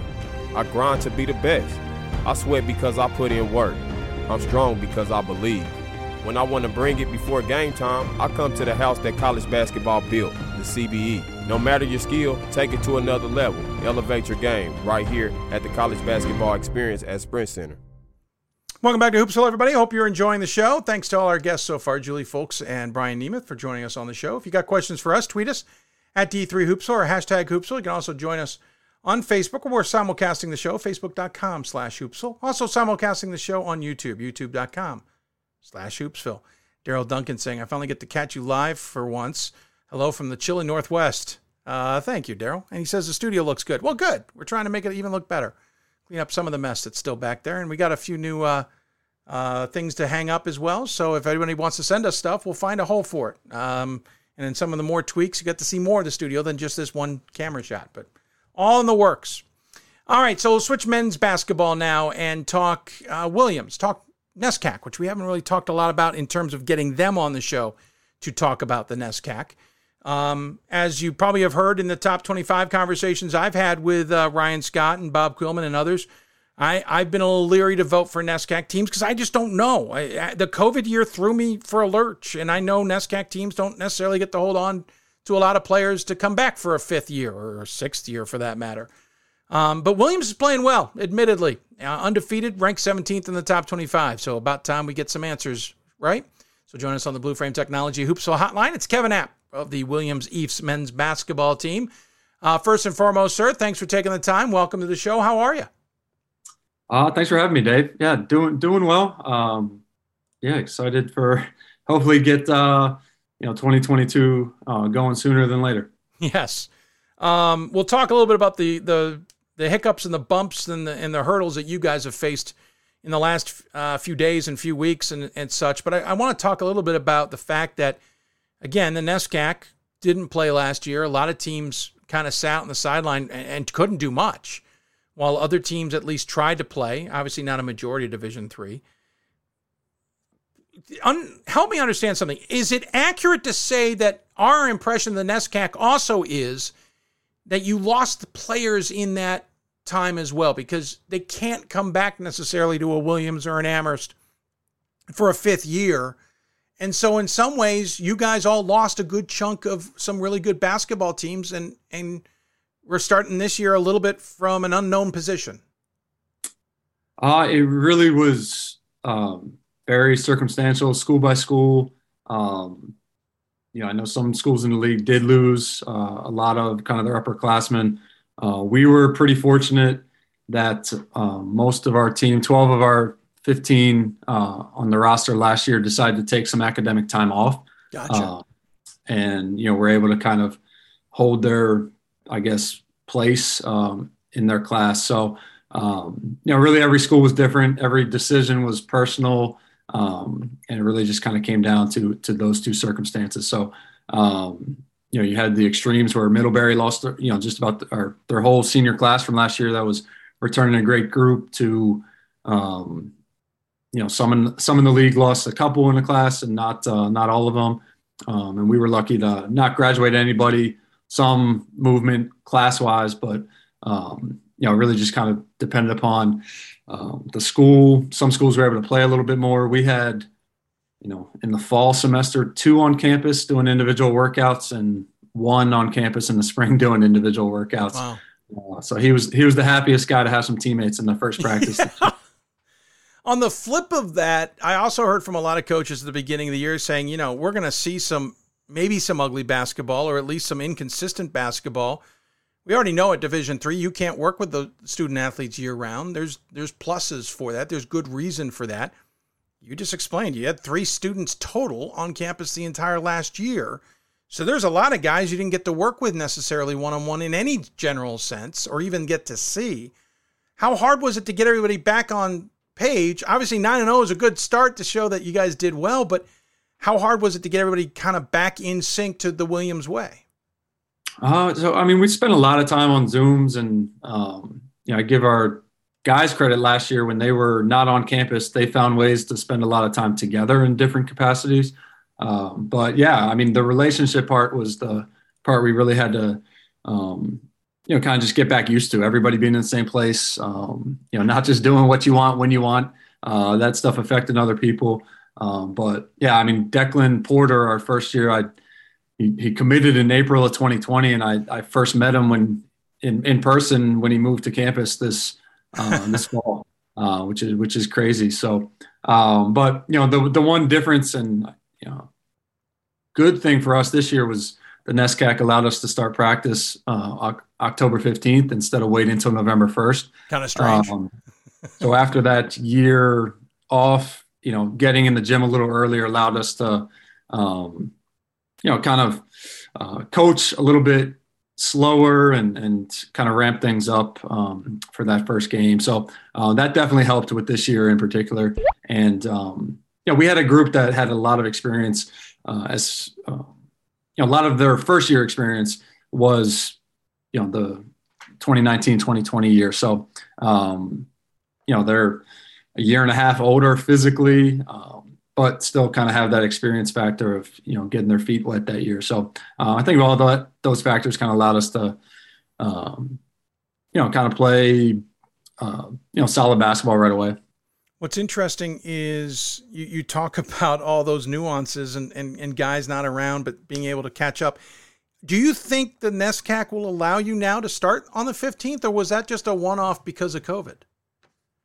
It's above my pay grade. Yeah, I realize. I figured I'd take a shot at it. No, I do think the one thing, the one benefit coming out of COVID is I think people have acknowledged just the real mental, emotional, physical aspect of athletics and the role that plays in the students' lives and the campus lives. So, we're hopeful that we approached it in the right way, where we showed that we can do it with facilities and staffing, and not take away from their academics, and actually give them more flexibility in those realms than kind of the rush start of November 1st. So. We'll see. We talked a little bit about that as a group when we started October 15th of, the reasons we were doing it and what we were trying to show and how we were trying to kind of communicate it to other people on campus. If the rest of the division can do it, right? Again, 9-0 start. SUNY Oneonta was your first game on November 16th. Won that one in overtime. Then got past Curry, Salem State, Mass College, all at home. Traveled to SUNY Delhi, then got past Worcester State, Wesleyan in conference. Not in conference. Yeah, it's the little 3-game. Union, Springfield, and then to what we'll talk about in a minute. How did you feel you started in those first 9? Was it how you expected? Was it smooth? Could you have played better? 6 1/2 dozen, I'm sure. Yeah, the first game against Oneonta, 633 days between competitions. So you counted? There were some nerves for sure in that one, but against a good kind of upperclassmen physical team that played great and made shots and had a few games under them. So it was nice to get that one. And I think our guys approached that year or that first semester too. 2019-2020 we lost to Union, Springfield, and Oneonta. So they wanted to kind of, right the ship on those games. But I thought we played well. Definitely had some really good stretches of great basketball. Never really felt we put the whole 40 minutes together, but that was kind of what the first semester is always about, of really kind of learning about ourselves as a group, what's working, what's not working, solidifying roles. And I think we did a phenomenal job of those aspects, and won in different ways. We didn't shoot great against Worcester State, still found a way to buckle down defensively and win. Springfield seemed to make every three in the second half, and still we found a way to win on the road.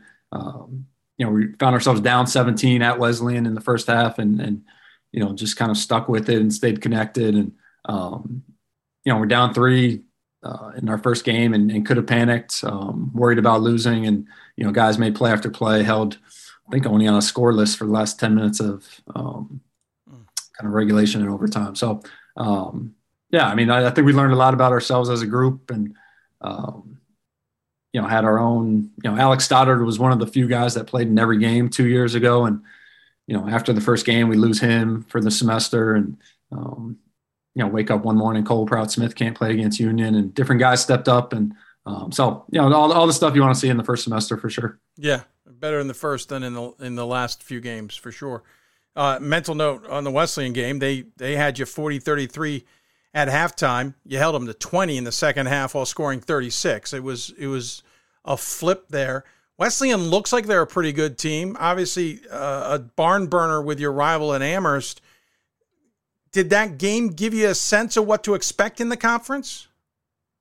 That is what we expect. Yeah. It's a rival, I realize. Yeah, Coach Riley does a great job. They're long, they're physical, they're athletic. I think the pace they played at in the first half, I said after that game, it's really hard to simulate in practice. And, they just kind of blitzed us. And, I learned a lot about our group, and that they, kind of enjoyed it. They really?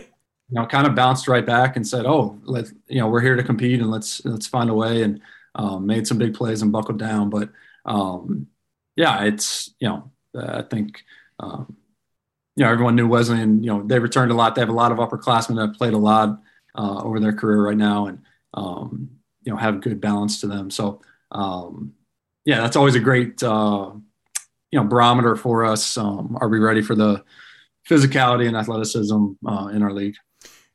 We'll get to the league in a second more. You kind of bring up, are you ready for the physicality and such? And one of the knocks that the conference has taken is the non-conference schedule. And listen, that I don't want to hem and haw on that, but I am curious, what is your mentality when it does come to that scheduling? Are you, by the way, should point out, and we'll talk about it in a minute, you obviously had Yeshiva on the schedule this season as well. So it's not like you're not shying away from some tough opponents, but what is the mentality from your perspective? How do you try and prepare for conference play in your non-conference scheduling? You win or lose, and you learn about your team. The funny thing about scheduling is, like, we play Yeshiva 3 years, and the first 2 times we beat them, you guys say we don't have a good schedule, and then so it's always kind of funny. Last time I was on the show, we were 15-0. We beat teams that the next year we were lost to, and 1 year it's a bad schedule, 1 year it's a good schedule. So always ironic, but for a lot of us, scheduling is based on distance, regional rivalries, and academic calendars. That's really it. We're trying to limit time away from campus for our student athletes, and who can play on those dates. So that's why I asked, because some are just jet setting and finding places to go play and taking all comers, but maybe they don't have, as you point out, the mentality of trying not to be away from the campus too much. And so that's why I wanted that question is there's that aspect. Are you looking for particular teams that will prep you for the conference? Maybe you're not. And everybody's different. And so that's kind of why the genesis of the question. I was kind of curious, the crux of it.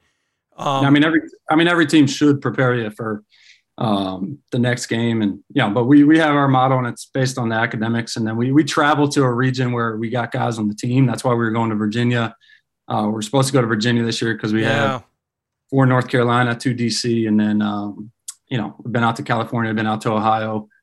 So a lot of that's based on kind of who we have on our roster. But, really for us, the times we can travel are, really that winter break. And after that, besides that, it's, roughly a, 2.5 hour, radius for us. Got it. At least you're in Western Mass. That's a little easier to pull off some of those games. And I can't even see what you're supposed to because there's so many changes to the schedule. But to your point, you're supposed to be down at the WNL tournament, which obviously featured WNL. I can't remember who else, unfortunately. You replaced that with maybe going to the Utica Classic, where you're going to play SUNY Poly and Utica. That fell through. Again, you had the game against Yeshiva. You guys in the last couple of weeks, and you and I have been chatting on the side, have had constant changes. And I remember one of your messages to me was, I just want to get to tomorrow, because then tomorrow I'll know what tomorrow is. How difficult has it been to have a schedule that is just absolutely blown up on you, basically in a span of 2 weeks? Last week was a long week. The 27th, we were anticipating being on a bus to Virginia. We pushed it to the 28th just to be a little safer. Then we decided not to do that trip and, found a closer trip. And 29th, we thought we were going to Utica, didn't get on the bus to Utica. 30th, thought we were going back to Utica, didn't get on the bus. Then we shut down practice for a few days. So, it was just kind of a roller coaster week in all aspects. And, but it's all, protocol, just making sure we have the right kind of safety and protocols for our student athletes. And it's just kind of the perfect storm of, winter break, returning to campus, new coronavirus variant that, we just wanted to take a lot of the campuses and schools, I think, really just wanted to take some time and make sure that, the protocols that worked really well in, November and December were still the right kind of rules and protocols to follow. And it was hard to do that, at that time of where, during break and, returning to campus from all over the country. So it was good, but, now we're, hoping to start an SCAC tomorrow. You technically lost 3 games, though we saw 5 because of all the rearranging. They're still listed as postponed. Do you hope to make those up despite what the conference schedule could or could not allow? We hope to compete as often as we can. Yeah. Our league gives us 24, which is already one less. So we don't want to sacrifice too many. So, student athletes, that's what they're doing it for, to get out and compete against somebody else. So we'll do our best to, schedule or reschedule, whatever games we have to when we have to, and, get as creative as we need to. So who they are when they are, as I said, we're still day by day. Last week we were hour to hour. We're back to day by day. We're hoping to get to, so it's improving. Get to week to week sometime soon. It's improving. Quickly about the conference, I've been wanting to talk about your individual teams. We'll get to them in just a second. I wanted to ask, the other thing that's changed a lot since those 633 days, as you pointed out, is there's been some coaching changes. Amherst has changed the coach. Dave Hickson retired since you guys last played. Bowdoin and Tufts. I swear I'm missing somebody who also may have changed coaches. And interestingly enough, some of those are your toughest opponents as well. How you probably haven't even had a chance yet to understand how that changes a scout or how that changes matchups or how that may change how you approach those opponents, I'm assuming. It'll be, different, Coach Sears at Amherst, we played him at Montclair State a few years ago. I know Coach Linton, he, we both, worked at Army West Point. I know some people that know Coach Lloyd. So it's great people entering the league and, they're going to build their programs and do a great job. It's part of like, all right, well, let's throw out all the old scouting reports and enjoy that aspect of it. Enjoy that, maybe they won't guard us the same way for the, 8th year in a row or whatever. But no, that'll be, another kind of change, exciting part of the league. And I guess the interesting part was 2 of the, Amherst and Tufts at least were, older teams, True. Coming back to this year, on paper, and, but then you have a coaching change, and, it can change that dynamic a little bit. Yeah, definitely. Okay, let's talk about your squad a little bit here. You've got really, I consider it 5 guys in double figures because you got 2 in the 9-point range that could easily be at 10 with a good game. You're led by Cole Prowett-Smith at 16 points a game, Nate Karen at 13, Declan Porter, at 10 points a game, Spencer Spivey at 9.5. I mentioned Alex Stoddard. He had 9 points in his first game. You mentioned first semester loss, hopefully coming back. Tell me a little bit about that core, but then tell me about the bigger group, because one thing that jumps out at me, and you said it, you're playing a lot of guys. This isn't an 8-man rotation necessarily. You're going 10, 12, pretty deep in the bench. But tell me a little bit about that core group at the start. Yeah, they've done a great job. I mean, Cole, Prowett-Smith, Spencer Spivey, and Nate Karen, they got a lot of experience 2 years ago, along with Javon Jones. They were kind of part of our core, but they were really getting their first taste of it as first years and sophomores 2 years ago. And they worked really hard while they were away from campus. They're, stronger, leaner, whatever they needed to do to, put themselves in position to, be more successful consistently. And, I think what our group's done well is they know each other well. They know what each other does well, and they've been putting each other in those positions. And they've each kind of had their moments. And I think when that happens early in the season, it allows everybody to kind of relax a little bit. It doesn't have to be, one guy every game that if he doesn't perform, we get tense and feel like we won't be successful. The first half against Wesleyan, Nate carried us. Nate Karen had 19 points in the first half just to, kind of keep us afloat. And Cole's had some big games. Declan Porter had 6 threes against Springfield. So, we've been playing, right around 10 a game. That's what we go into it. We feel our depth is, one of our advantages, and that shows itself in practice and in games. And some games our bench has really given us a spark and played great. Mark Taylor coming back from some pretty major injuries and having a great campaign so far. And they've really kind of changed the tempo certain games, and then other games our starters have really just been playing efficient high-level basketball as well. The roster, obviously a mix of upperclassmen and underclassmen. I think we've talked about this before. Obviously, a lot of the prep school in New England mixed with a lot of that cross-country dynamic that you guys have. I think I gave you guys a hard time about the prep schools because I didn't see one on there. I'll just say this now. Your MVP is clearly Brandon Ruffley. I only say that because he went to the Salisbury School. It's the best school in the land.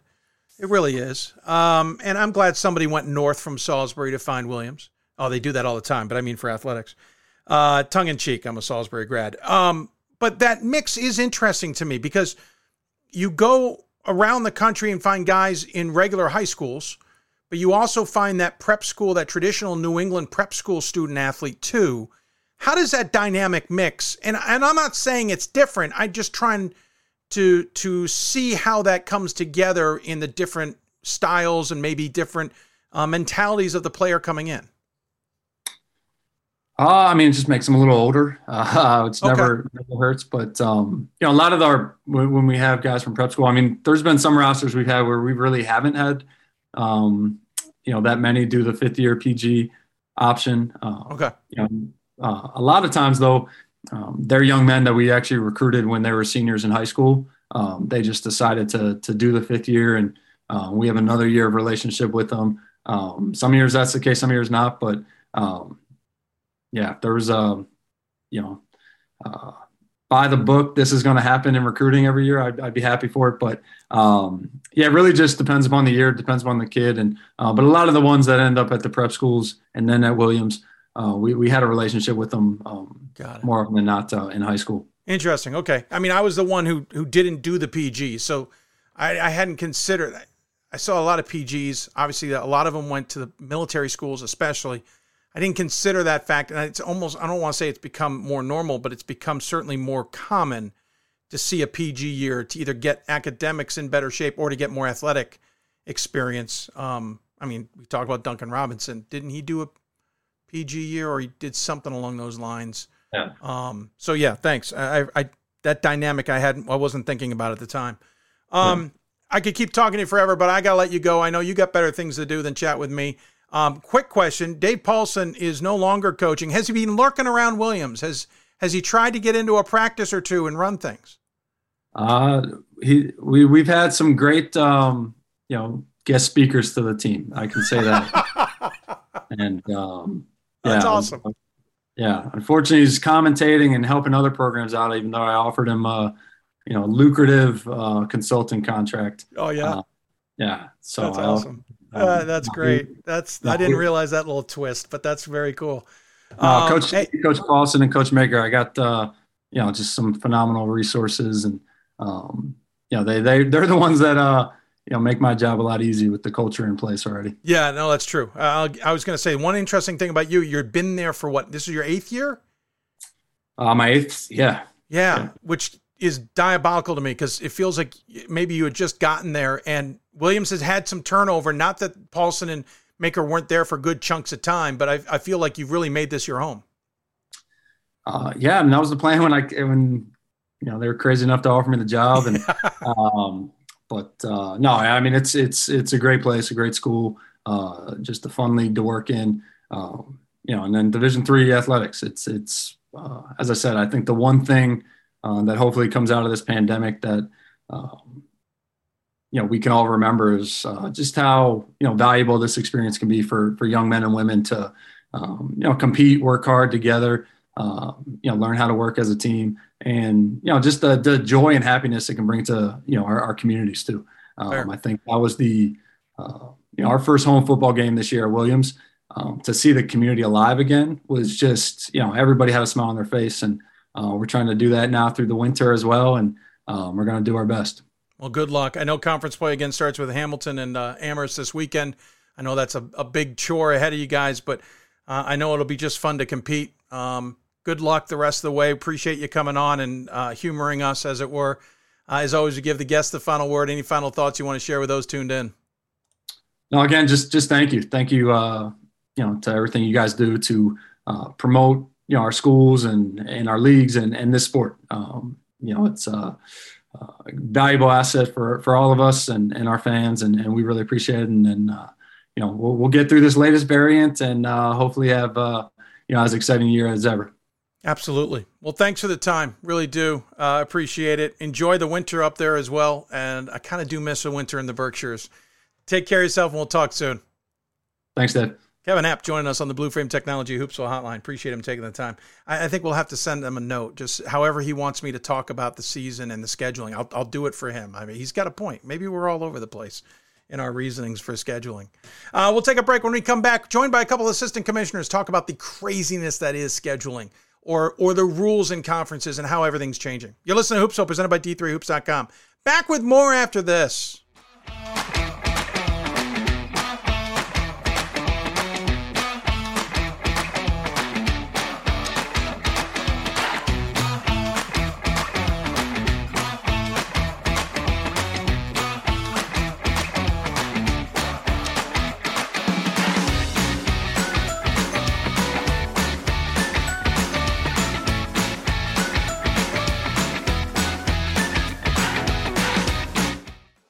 College basketball lives in Kansas City at the College Basketball Experience at Sprint Center.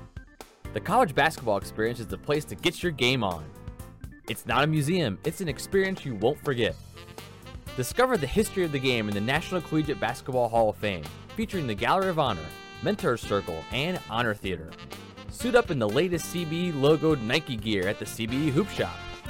Elevate your game today and visit the house that college basketball built.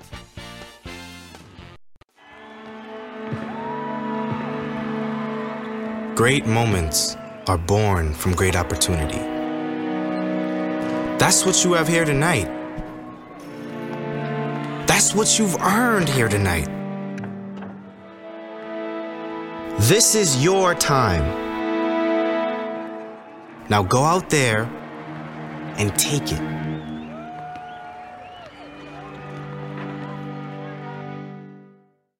We've We've got more schools than Division I, more fans than Division II, and more upsets than March Madness.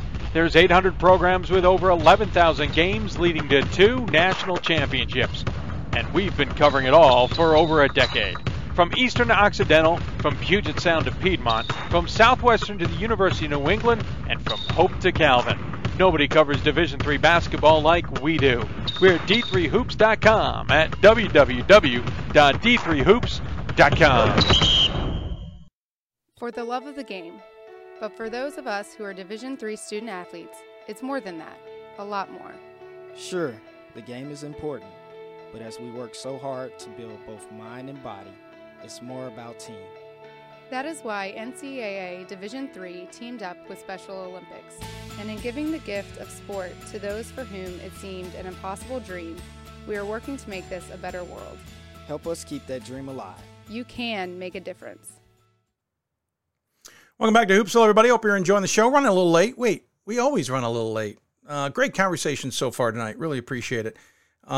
Quick side note, chatted with Kevin App at the end of that segment. I was curious, does Duncan Robinson still stay in touch with that Williams program? I was glad to hear that he does and actually does some things for them every once in a while. That's great to hear for the multi-millionaire that is an NBA player now. Talk about absolutely crazy. And I will always put on my resume that I was part of the broadcast of his last 4 games in Division III. I got to do something for me off of his coattails, and that's how it's going to be.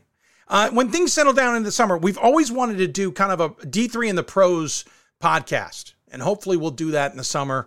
We'll get Duncan Robinson, some others like Popovich and stuff on, if we can pull the right strings, get them on and talk about it a little bit. But that's our hope for the summer. All right, let's switch gears. We were talking at the top of the show about how challenging it is with the moving target that has become Omicron, or you name it. I added a letter there for a second. And just, some conferences went in saying, hey, we're going to have games that if you're not COVID ready to play, it's going to go down as a forfeit. If you don't have enough players, it's a forfeit. And some others went, well, we're going to take a different tack. And it's all over the place. And then it's been blown up because basically this variant has blown it up. So joining us on the Blue Frame Technology Hoopsville hotline to talk about this are 2 assistant commissioners, because commissioners are just too busy, right, people? To talk about all this. It's our friend Stacy Ledoux from the Heartland Collegiate Athletic Conference, and it's our good friend James Wagner from the CSAC. And branded, you two, very well done, can I just say. Well done on the brands. First and foremost, let me just ask it this way. How insane has it been when it feels like, at least at the end of the fall, everyone had kind of gotten into the routine of how COVID would be this year? And as I have jokingly said on this air a number of times, and I'll say it again, Omicron has basically said, hold my beer. Wags, we'll go ahead and let you start. Well, Dave, to put how crazy this has been, at 1:30 this afternoon, I'd left to go to a conference game, Karen and Rosemont for men's basketball. Yeah. On my 40-minute drive from Limerick to Langhorne, 2 other games on the men's side were postponed in the span of 40 minutes. Wow. And this was after I lost all of our women's games. We had 7 games slated for the docket tonight. We played 1. Wow. This has changed, and this had changed so quick in a span of 40 minutes. And it is now, I have games now postponed for Saturday. I have teams that have now gone into COVID protocol as of today. One game was scheduled to play at 5:00. It was postponed at 1:45. Another game was supposed to be played at 7:30, was postponed at 2:15. So it has been absolutely crazy in the last week or so as schools start to come back to campus. We have one institution in our conference that said, you're not coming back until January 9th. So that, and let's say more postponement. So it's been very fluid, and with schools in 3 different states with 3 different guidelines, it's been a little bit of a challenge right now. But we were able to get 1 game in, so at least we got that. We got the 1 game in, which was a pretty good game. So now it's just been absolutely off the wall tracking these changes. Stacy, has it been I noticed a lot of cancellations and postponements in the HCAC as well, maybe not to the tune of what Wags is dealing with, but it's got to be just as challenging out where you are. Yeah. like you said, we kind of felt like we got our feet under us. We figured this COVID thing out. And then as we've done all along with COVID, now we're playing out of another playbook. We had to make it up as we went last time. And now we're trying to figure it out as we go here. But yeah, luckily we haven't had it to the extent that it sounds like Wags has seen at the CSAC, but we're definitely feeling the impacts of Omicron. And we actually had a meeting with our athletic directors yesterday, and we put the question out there. Do we want to just push pause for 2 weeks, see if we can get this thing under control and then re-go? But AD said, if we can play, we want to play, because who knows where this thing will be in 2 weeks. We could push pause for 2 weeks and the country could be even in worse shape. So the ADs are wanting to play if we can play. And for our student athletes' sake, we're trying to do it as safely as possible. Yeah, I can certainly understand that idea of, listen, if it's possible to play, let's do that. I am curious, though, if you can humor me, put the pause on those 2 weeks. Would those games in that idea be just lost, or were you going to try and find ways to make those games up somehow? Well, in a perfect world, we said, what if we could get the NCAA to delay the championship 2 weeks? That's never going to happen. I had a feeling we might walk down that road. Okay. So we were just honestly throwing out the idea to see if it even had legs, if we could even go anywhere with it. And there was just no appetite for it from the get-go, because some of our teams are doing everything they can. They're vaccinated, they're testing, they're doing everything, and they're still able to play, and they want to play. So it didn't really, and again, from a conference office, it's easy for us to say, hey, let's push pause for 2 weeks. We're not the ones on campus with student athletes who are itching to play and want to be active. So it's easy for us to throw out these ideas and then hear quickly from the campus side of things, no, that's not going to work. And yeah, I mean, obviously, a pause at other times was something that we all thought was a great idea. And yeah, you're right. Whether we could move the NCAA tournaments 2 weeks, that's a whole nother beast. I'll come back to what else you guys talked about, Stacy, at that meeting in a minute. But Wags, I want to come to you. You're one of those conferences, and we're seeing a lot of variants of this too. You're one of those conferences that has said, listen, if we have a postponement, we'll let you all try and figure out if you can get it played. There's other conferences, again, we'll talk about in a minute, that's been either a forfeiture or whatever the case may be. What was the mentality with just go ahead and schedule it if you can? Is it because proximity is okay? Were there other factors that put you guys in that headspace? I think, Dave, the reason we kind of backpedal a little bit, not backpedal, but kind of reversed our decision on the forfeits, was that we do have time to play these games. We've had this policy in effect since we restarted in March. We've had to use it twice across spring, fall, and winter because we had just plain ran out of time. And it was one contest that we just said we couldn't play. I think now that you've seen the reversals in the Big East, you've seen the reversals in the ACC. I know the MAC is still going forward with their forfeits. We are of the fact that we can try to reschedule these games. Now, I will tell you that I think as our conference will revisit, as every conference will revisit this in 2 weeks as we get closer to the end of January, where we stand. Are we too far down the rabbit hole to make these games up? What's the best way we can do it? My concern is I have some schools with very small rosters. And to tell a school that you're going to play 10 games in 15 days or 10 games in 17 days is not safe. Not safe from a COVID standpoint, but not safe from just a health and well-being standpoint. And also, it's not a good experience for the student athletes. At the end of the day, our jobs are to provide the student athletes with the best experience we can do possible. I think our student athletes have been very resilient. They've been great. They do want to play. Yeah, the forfeit is only for a last ditch. Look, we're out of time. We're bumped up again our conference tournament. We had to do it in softball. We had to do it in women's soccer, or I think we did men's soccer. So we backpedaled in basketball. We will try our best. The proximity, none of our schools are more than 3 hours away from each other. It's just that let's see where we're at and see if we can reschedule these games. And we don't want teams playing 4 times a week in February. We just don't. Oh, makes sense. Stacy, you guys in the HCAC kind of the same as the OAC. I'm trying to think of some others off the top of my head that had basically forfeiture plans in place.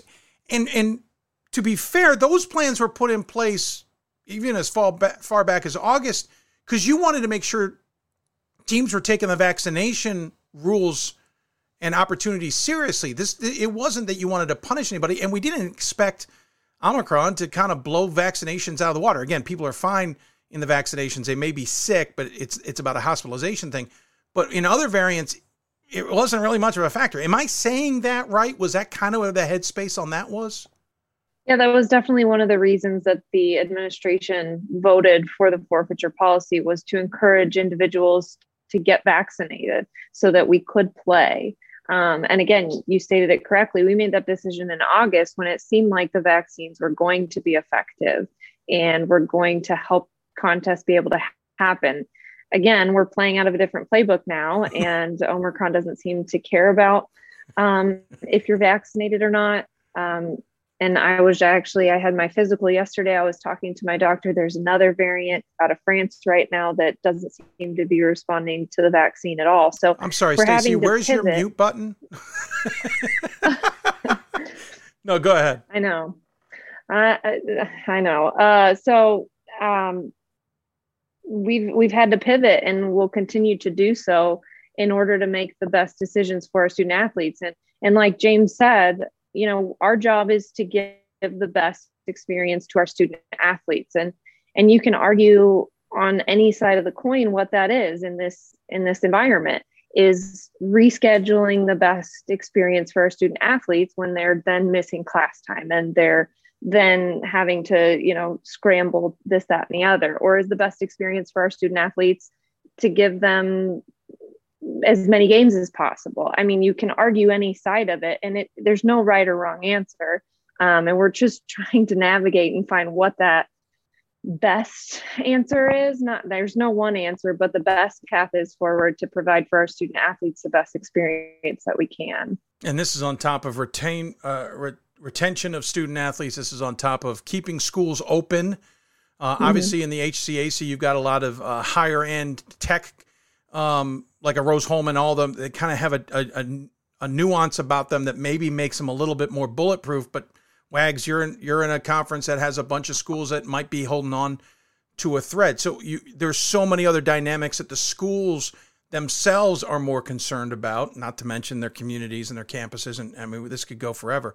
Stacy, back to your meeting yesterday, you guys changed your policy. You were in that forfeit policy, and as we were talking to Julie Folks earlier, now you're just okay, it didn't get played. They can make it up now, or is it still off and you're just not going to, quote unquote, punish the team? So the vote that the administration took yesterday was to eliminate the forfeit implication, and the game will be considered a no contest. They also put in place a number of 7. If a team has 7 healthy players, then they are expected to play the contest unless otherwise dictated by a team physician. We had one of our teams that had 7, but their team physician said they couldn't play because the spread was so quick that they needed to pause. So we have that parameter in place right now. We were purposefully silent on whether or not teams could reschedule to allow teams to reschedule. An AD, a coach, can go out and schedule anyone in the conference, anyone out of the conference if they have a game canceled out from under them, so that they can get games in. But those, if they're against a conference opponent, will not count towards the conference standings. We didn't want to put our teams that are outliers. We've got some teams that have 5-hour drives. We didn't want to put those outlier teams in a position where no one would want to reschedule them because they didn't want to make that trip, or we didn't want to put, teams that might, you talked to Julie tonight, they're ranked number 4 in the country right now. If I'm a coach, I'm probably not scrambling to reschedule them if they're 5 hours away and they're going to kick my tail when I go down there. Fair. So we wanted to put those, we wanted to leave the option for teams to reschedule and do that as they saw fit, so they could play as much as possible. But those games obviously won't have implications on our standings. Quickly, I realized that the forfeiture was kind of okay, we at least need to understand where the standings will be and how we're going to figure out the tournament. I can't remember. Does everybody make the HCAC tournament? We have traditionally had a 6-team tournament. Last year, we did do a 10-team tournament, and it was a complete blind draw. So we had all 10 teams get in because we knew there would be cancellations. But that was a one-time thing. We open the floor for that conversation again this year. Do we want to expand the tournament back to 10 teams? There was not an appetite for that. So we are going to remain at a 6-team tournament and figure out the standings. Well, then it begs the question, because if you came back to me and said, yeah, we're going to expand to 10, maybe it's a blind draw, maybe it's not, maybe the top 4 are how they're ranked and the rest, whatever. We can go through that a million ways. I would have understood it, but to say that there's no appetite, how are you as a conference then going to be able to determine who those 6 teams are, especially as more games are lost? That seems like a real big challenge to not, unfortunately, leave someone out who maybe would argue they deserve to be in. For sure. We talked about having a minimum number of games that teams had to play, and an AD rightfully so pointed out, well, if we have a minimum number of games and our number 4 team in the country doesn't meet that minimum, we're going to hold them out of our tournament because they didn't hit that minimum. No. Yeah. Luckily, Dave, we're not the only conference in the country. And so we're going to lean on some of our counterparts to figure this out. There's some brighter brains out there than myself that can crunch numbers. There's not going to be a perfect answer, unfortunately. Yeah. There's going to be an imbalance in inequity in games.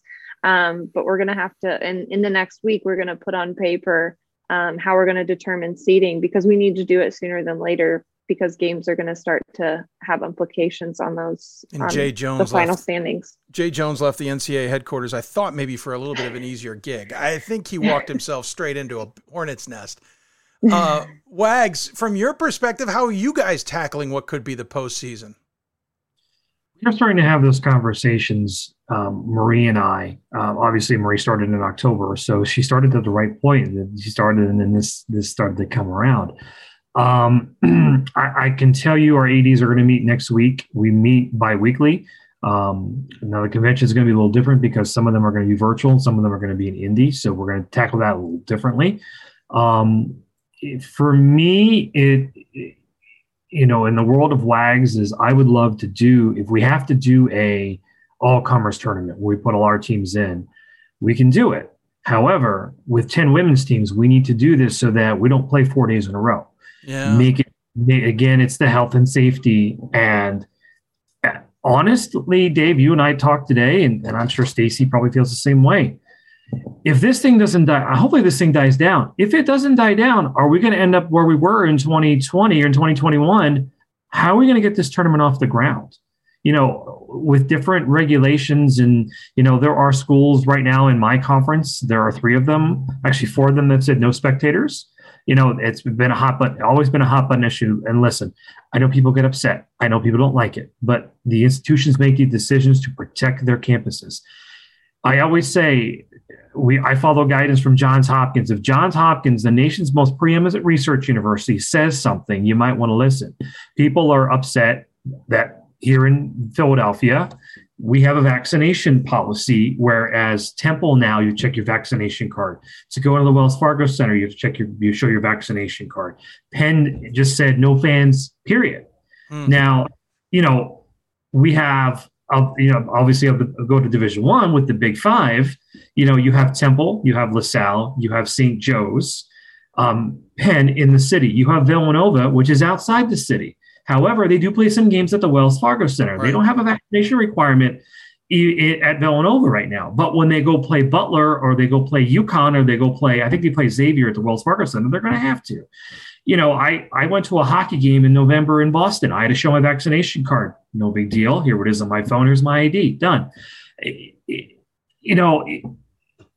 I'm hoping we stem the tide now so that when we get to February, if we have an all-comers tournament, that, okay, people can come if you wear your mask and you sit in the stands and you're fine.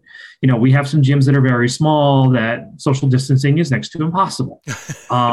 It's what it is, but at the end of the day, we have to make this tournament, if we're going to do the all-comers tournament, whether, like Stacey, with the blind draw, how many games do we have? And again, we're still tied by the sports minimum of 18. They have not changed that as of yet. And it's, January 6th. Is the NCAA going to come down and say, okay, is 14 enough? Are they going to waive it? Getting to that 18, we had in our conference, I think everybody met their minimum, except in cross country, we had a handful of, and that was for different reasons because they didn't score. Now, that's really not a big deal. It's a waiver in cross country. It's okay. But the NCAA at some point, and I'm sure they're having discussions. We have great leadership at Division III with Louise and everybody, that they're having discussions right now. Do we waive the 18? If we waive the 18, it takes the pressure off. If they don't, then maybe the all-comers tournament becomes like, we play a week of games with seeds 5 through 10. And then out of that, we go with seeds 1 through 4. There's a lot of discussion right now, but I think we just keep track of the games that we're postponing. And then when we get through Omicron, when it dies down, especially supposedly when it's supposed to die down at the end of January, when students are fully back on campus, then maybe we can have, we can start to figure out what we're going to do to award our AQ.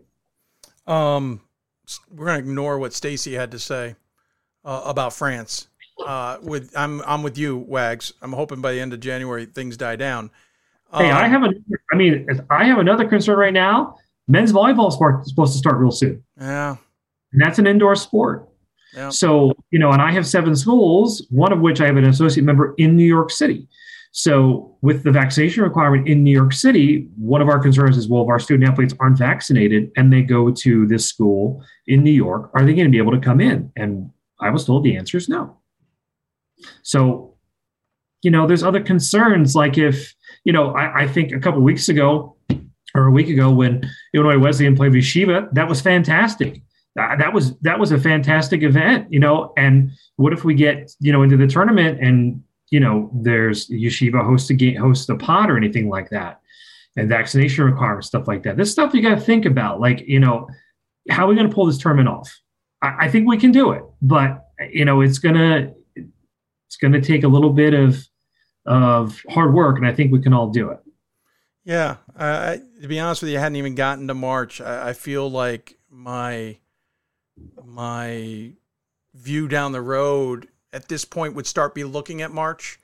And I've already quickly said, let me just look the end of January. Let's just see. And now that games are getting postponed and canceled and all that, it's even more complicated. And by the way, we're in the middle of winter. There's winter weather that's going to throw curveballs on top of all of this. That I know stuff's already blown through where you've been, Stacey, and is heading our way for tonight. So I think it's already starting to hit. Obviously, you're 2 of 42 conferences.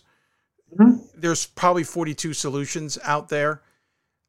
How much, I know the convention is still on, the NCAA convention. There's a lot to be discussed when it comes to, I don't know, the Constitution.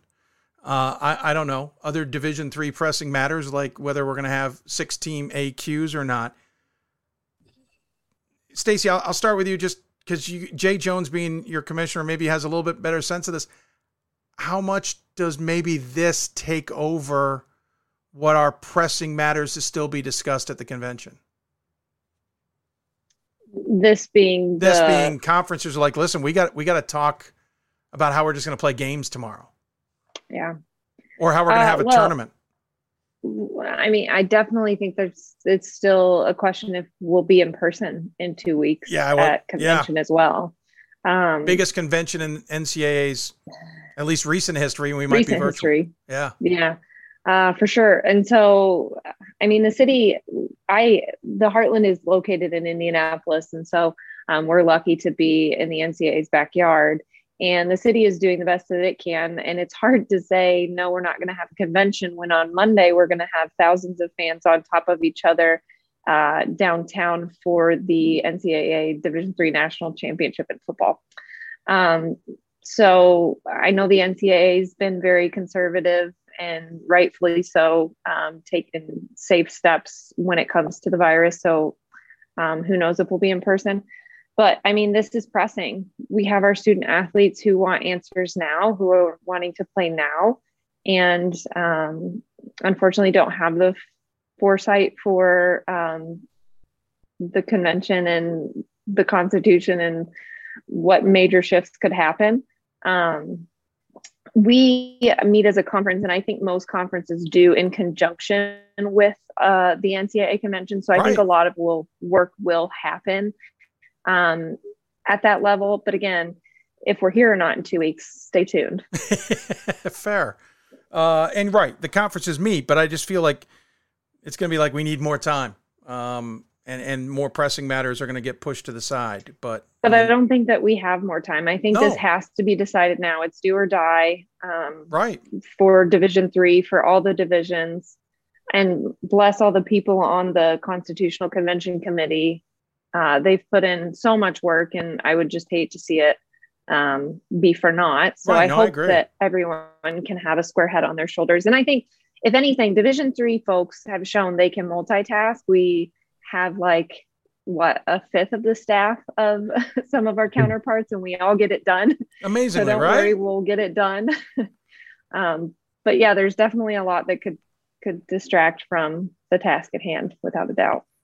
By the way, I just got an alert. I think Louise is asking Dan Dutcher to come back and work. Not sure if that's true. He's coming as a guest, so maybe we can get him. That's just to get him in the door. Come across the help. Speaking of Jay, he watched the convention, the special convention in November at Jay's house because he didn't have access. So they got to watch it together. And it's fun to talk to Dan Dutcher because he just has all the historical context that no one else remembers. Absolutely. Yeah. Luis is going to get him in the ropes and then go, and now you've been deputized. He got out just at the right time. Hey, I don't want to keep you guys longer. We could certainly talk about a lot of other aspects of this, but obviously it's ever changing. And so anything we talk about now by tomorrow could be a different topic of conversation. I certainly wish you all the best. I know it's a lot on the schools to get games done, but Stacy, as you and I were talking about earlier, it's going to be on you guys to try and figure out how to put those conference tournaments together when they are going to be anything but simplistic. So appreciate the time you guys gave me, especially last minute. Wags, I'll give you kind of the final word, then we'll give Stacy final word you want to share with those who are tuned in tonight. Well, I think, for those who are tuned in, listen, we've been through this we've been through this since 2020. We've gotten through the first part. We've gotten through Delta. This is now Omicron, and we will get through this. To the student athletes, we are working as hard as we can to make sure you have a good experience. It obviously isn't the experience you had prior to 2020, but we are trying to give you your full season.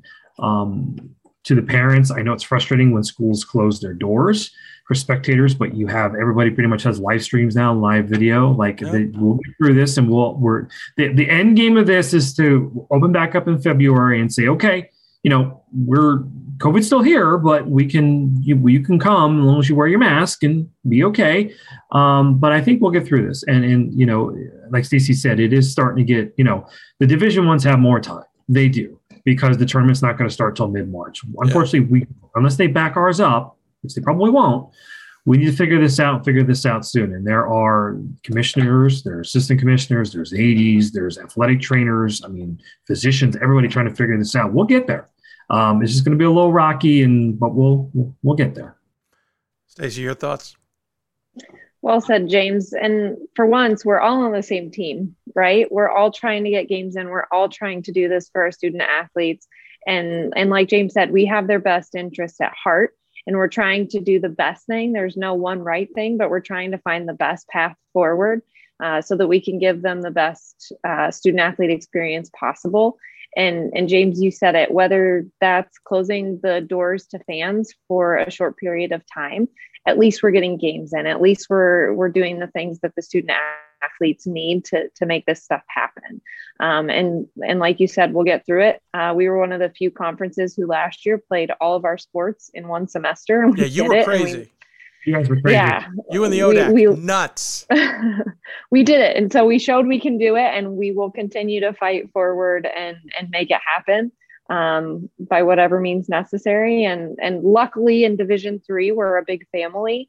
And we say it all the time in the Heartland, we have a phenomenal group of schools who are willing to work together to make it happen. And I think that is expanded into the larger Division III realm. You know, we're all one family and we're all going to fight to get through this and hopefully come out better. Yeah, the other side better for it. Well said, both of you. Really appreciate the time you gave us the insight of you guys are tackling with and the changes that are always happening. So thanks very much. Enjoy the rest of your evenings. Try and get a break. I don't know if that's physically possible. And we'll look forward to talking to you down the road. Sounds good. Thanks for having me, Dave. Thank you, Stacy. Thanks, James. I appreciate both of them coming on again from the Heartland Collegiate Athletic Conference where Stacy works. I didn't get a chance. I meant to do it at the end there. Stacy and I go back a ways. She was a student at Transylvania when I called NCAA tournament games at Transylvania. That's where Brandon Gulick joined me for a day. Stacy literally was my analyst. Oh, I don't remember. Was it? Well, at least one game, if not two. I know it wasn't three because the first game I did, I just wanted to get the broadcast out the door, and then Stacy joined me, but I don't remember the details. Anyway, she helped me a ton. She then went on to Rochester, gotten to know her through that, and now she's in Indianapolis there. So great to connect with her. And interesting enough, we had Transylvania on earlier in the show. All right, we're going to take a very quick break. When we come back, just a quick wrap-up. Get this done and dusted, a couple of notes, some news that's gone across Twitter and other places since we hit the air. So we'll take a quick break. When we come back, we'll just wrap things up here on Hoopsville.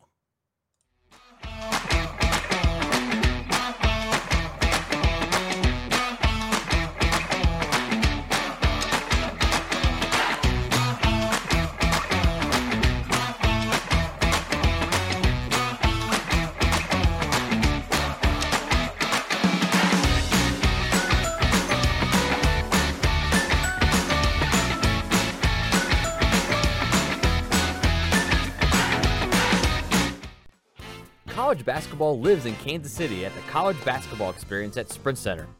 The College Basketball Experience is the place to get your game on. It's not a museum, it's an experience you won't forget. Discover the history of the game in the National Collegiate Basketball Hall of Fame, featuring the Gallery of Honor, Mentor's Circle, and Honor Theater.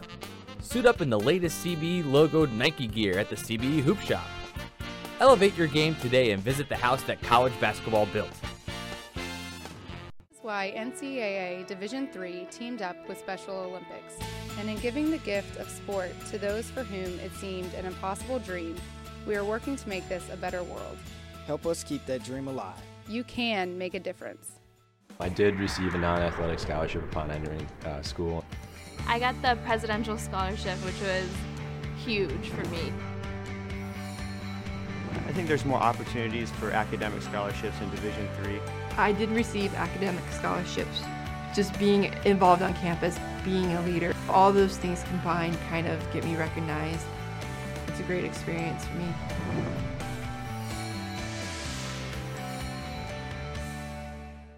We've got more schools than Division I, more fans than Division II, and more upsets than March Madness. There's 800 programs with over 11,000 games leading to 2 national championships.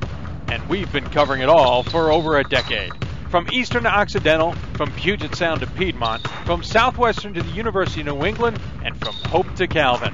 Nobody covers Division III basketball like we do.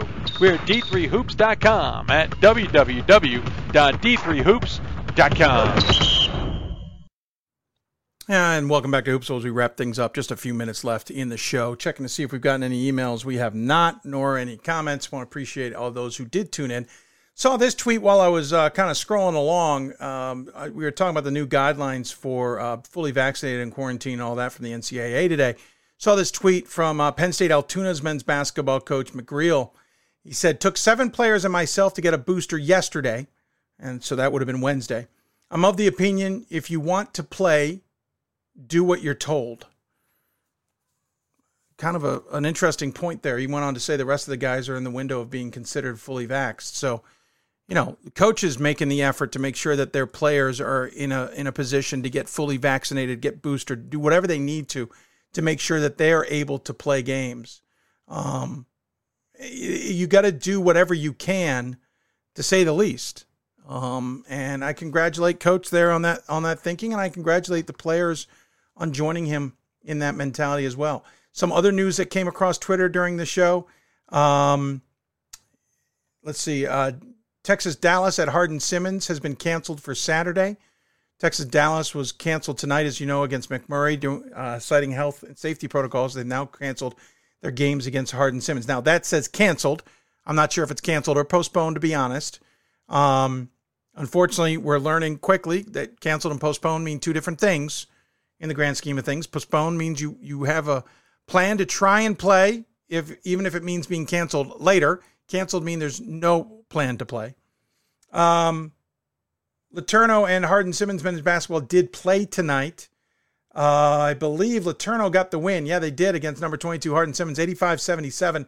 Saw a tweet from our friend Ryan Scott. It said, frustrating night for the home team, that being Hardin-Simmons. Never seemed to settle into rhythm for more than a couple of possessions at a time. I would not want to be in Hardin-Simmons' film review session tomorrow. Well, they may not even be in the film review since their game against Texas-Dallas isn't taking place.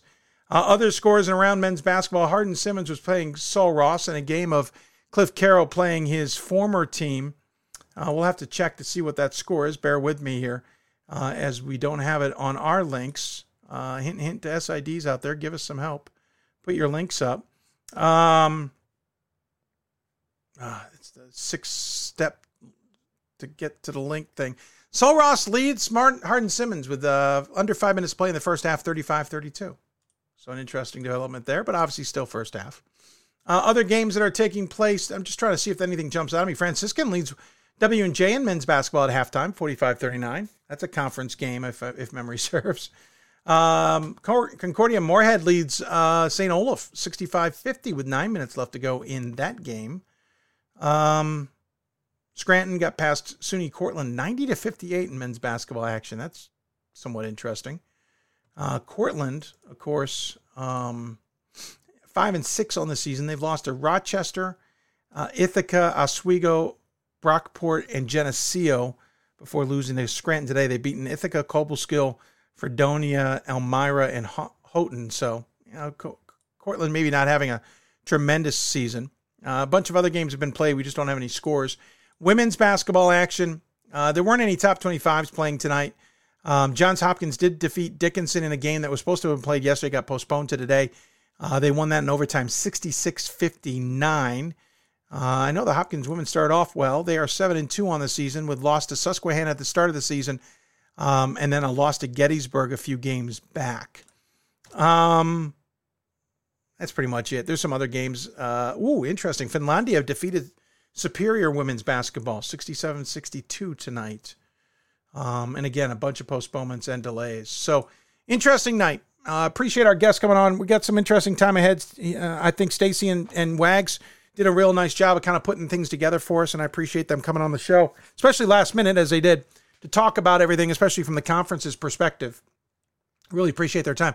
I was told at some point during the Williams interview, our live video got out of sync, and that means even the archive got out of sync. I don't know what the reason is, except that I did get some alerts about some problems, but those alerts have disappeared. So there may have just been a streaming issue somewhere that we can't control. I apologize for that. I think we're back on sync, but it is what it is. Travis John says, can conferences scrap conference tournaments and give their AQ to the regular season winner? Obviously, hope it doesn't come to that. Yes, absolutely, Travis, they could. I apologize for just getting to that question. Yeah, they absolutely could scuttle the conference tournaments and give the AQ. Remember, the conferences are allowed to give the AQ to whoever they need to based on their conference rules and decisions. Remember, the UAA doesn't even have a conference tournament. They're the last conference in the entirety of the NCAA, all three divisions like that, the Ivy League being the second to last before they scuttled that and went to a tournament. They absolutely can give the AQ to a regular season tournament, regular season winner. In fact, technically, the regular season is the backup to the tournament should there be a problem with the tournament. There was one year, and I never remember this anymore. I thought this is how it played out, was going to play out. Maybe it was because I was watching the semifinals and it never got to this. But I believed in the SCAC, this SCAC.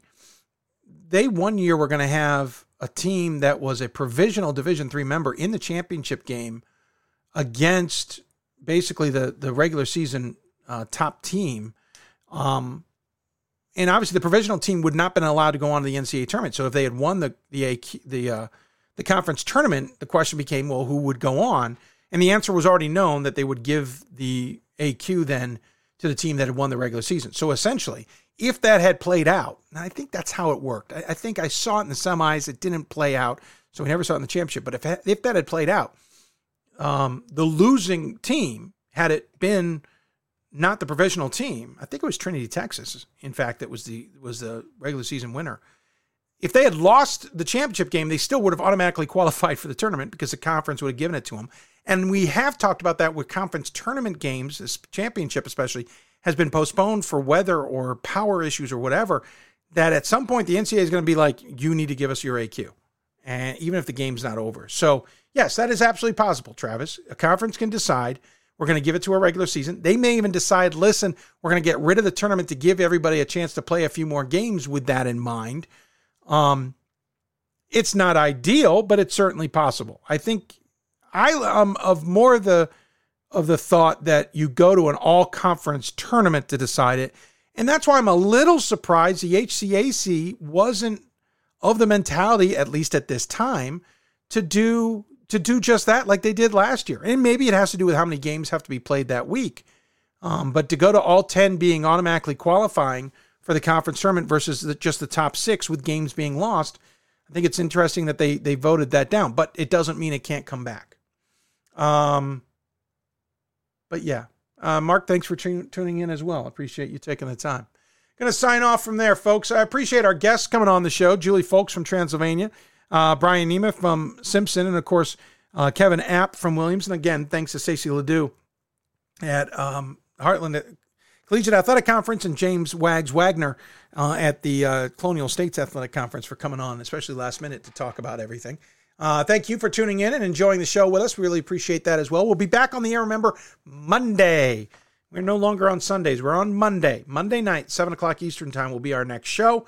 No idea, but I can tell you this. We finally figured out how we're probably going to break down the regions and how we're probably going to do guests and all that, and we'll debut that on Monday along with our top 25 double take. By the way, we are working on getting the panel together. I started to make headway on it, but just couldn't pull the trigger for tonight.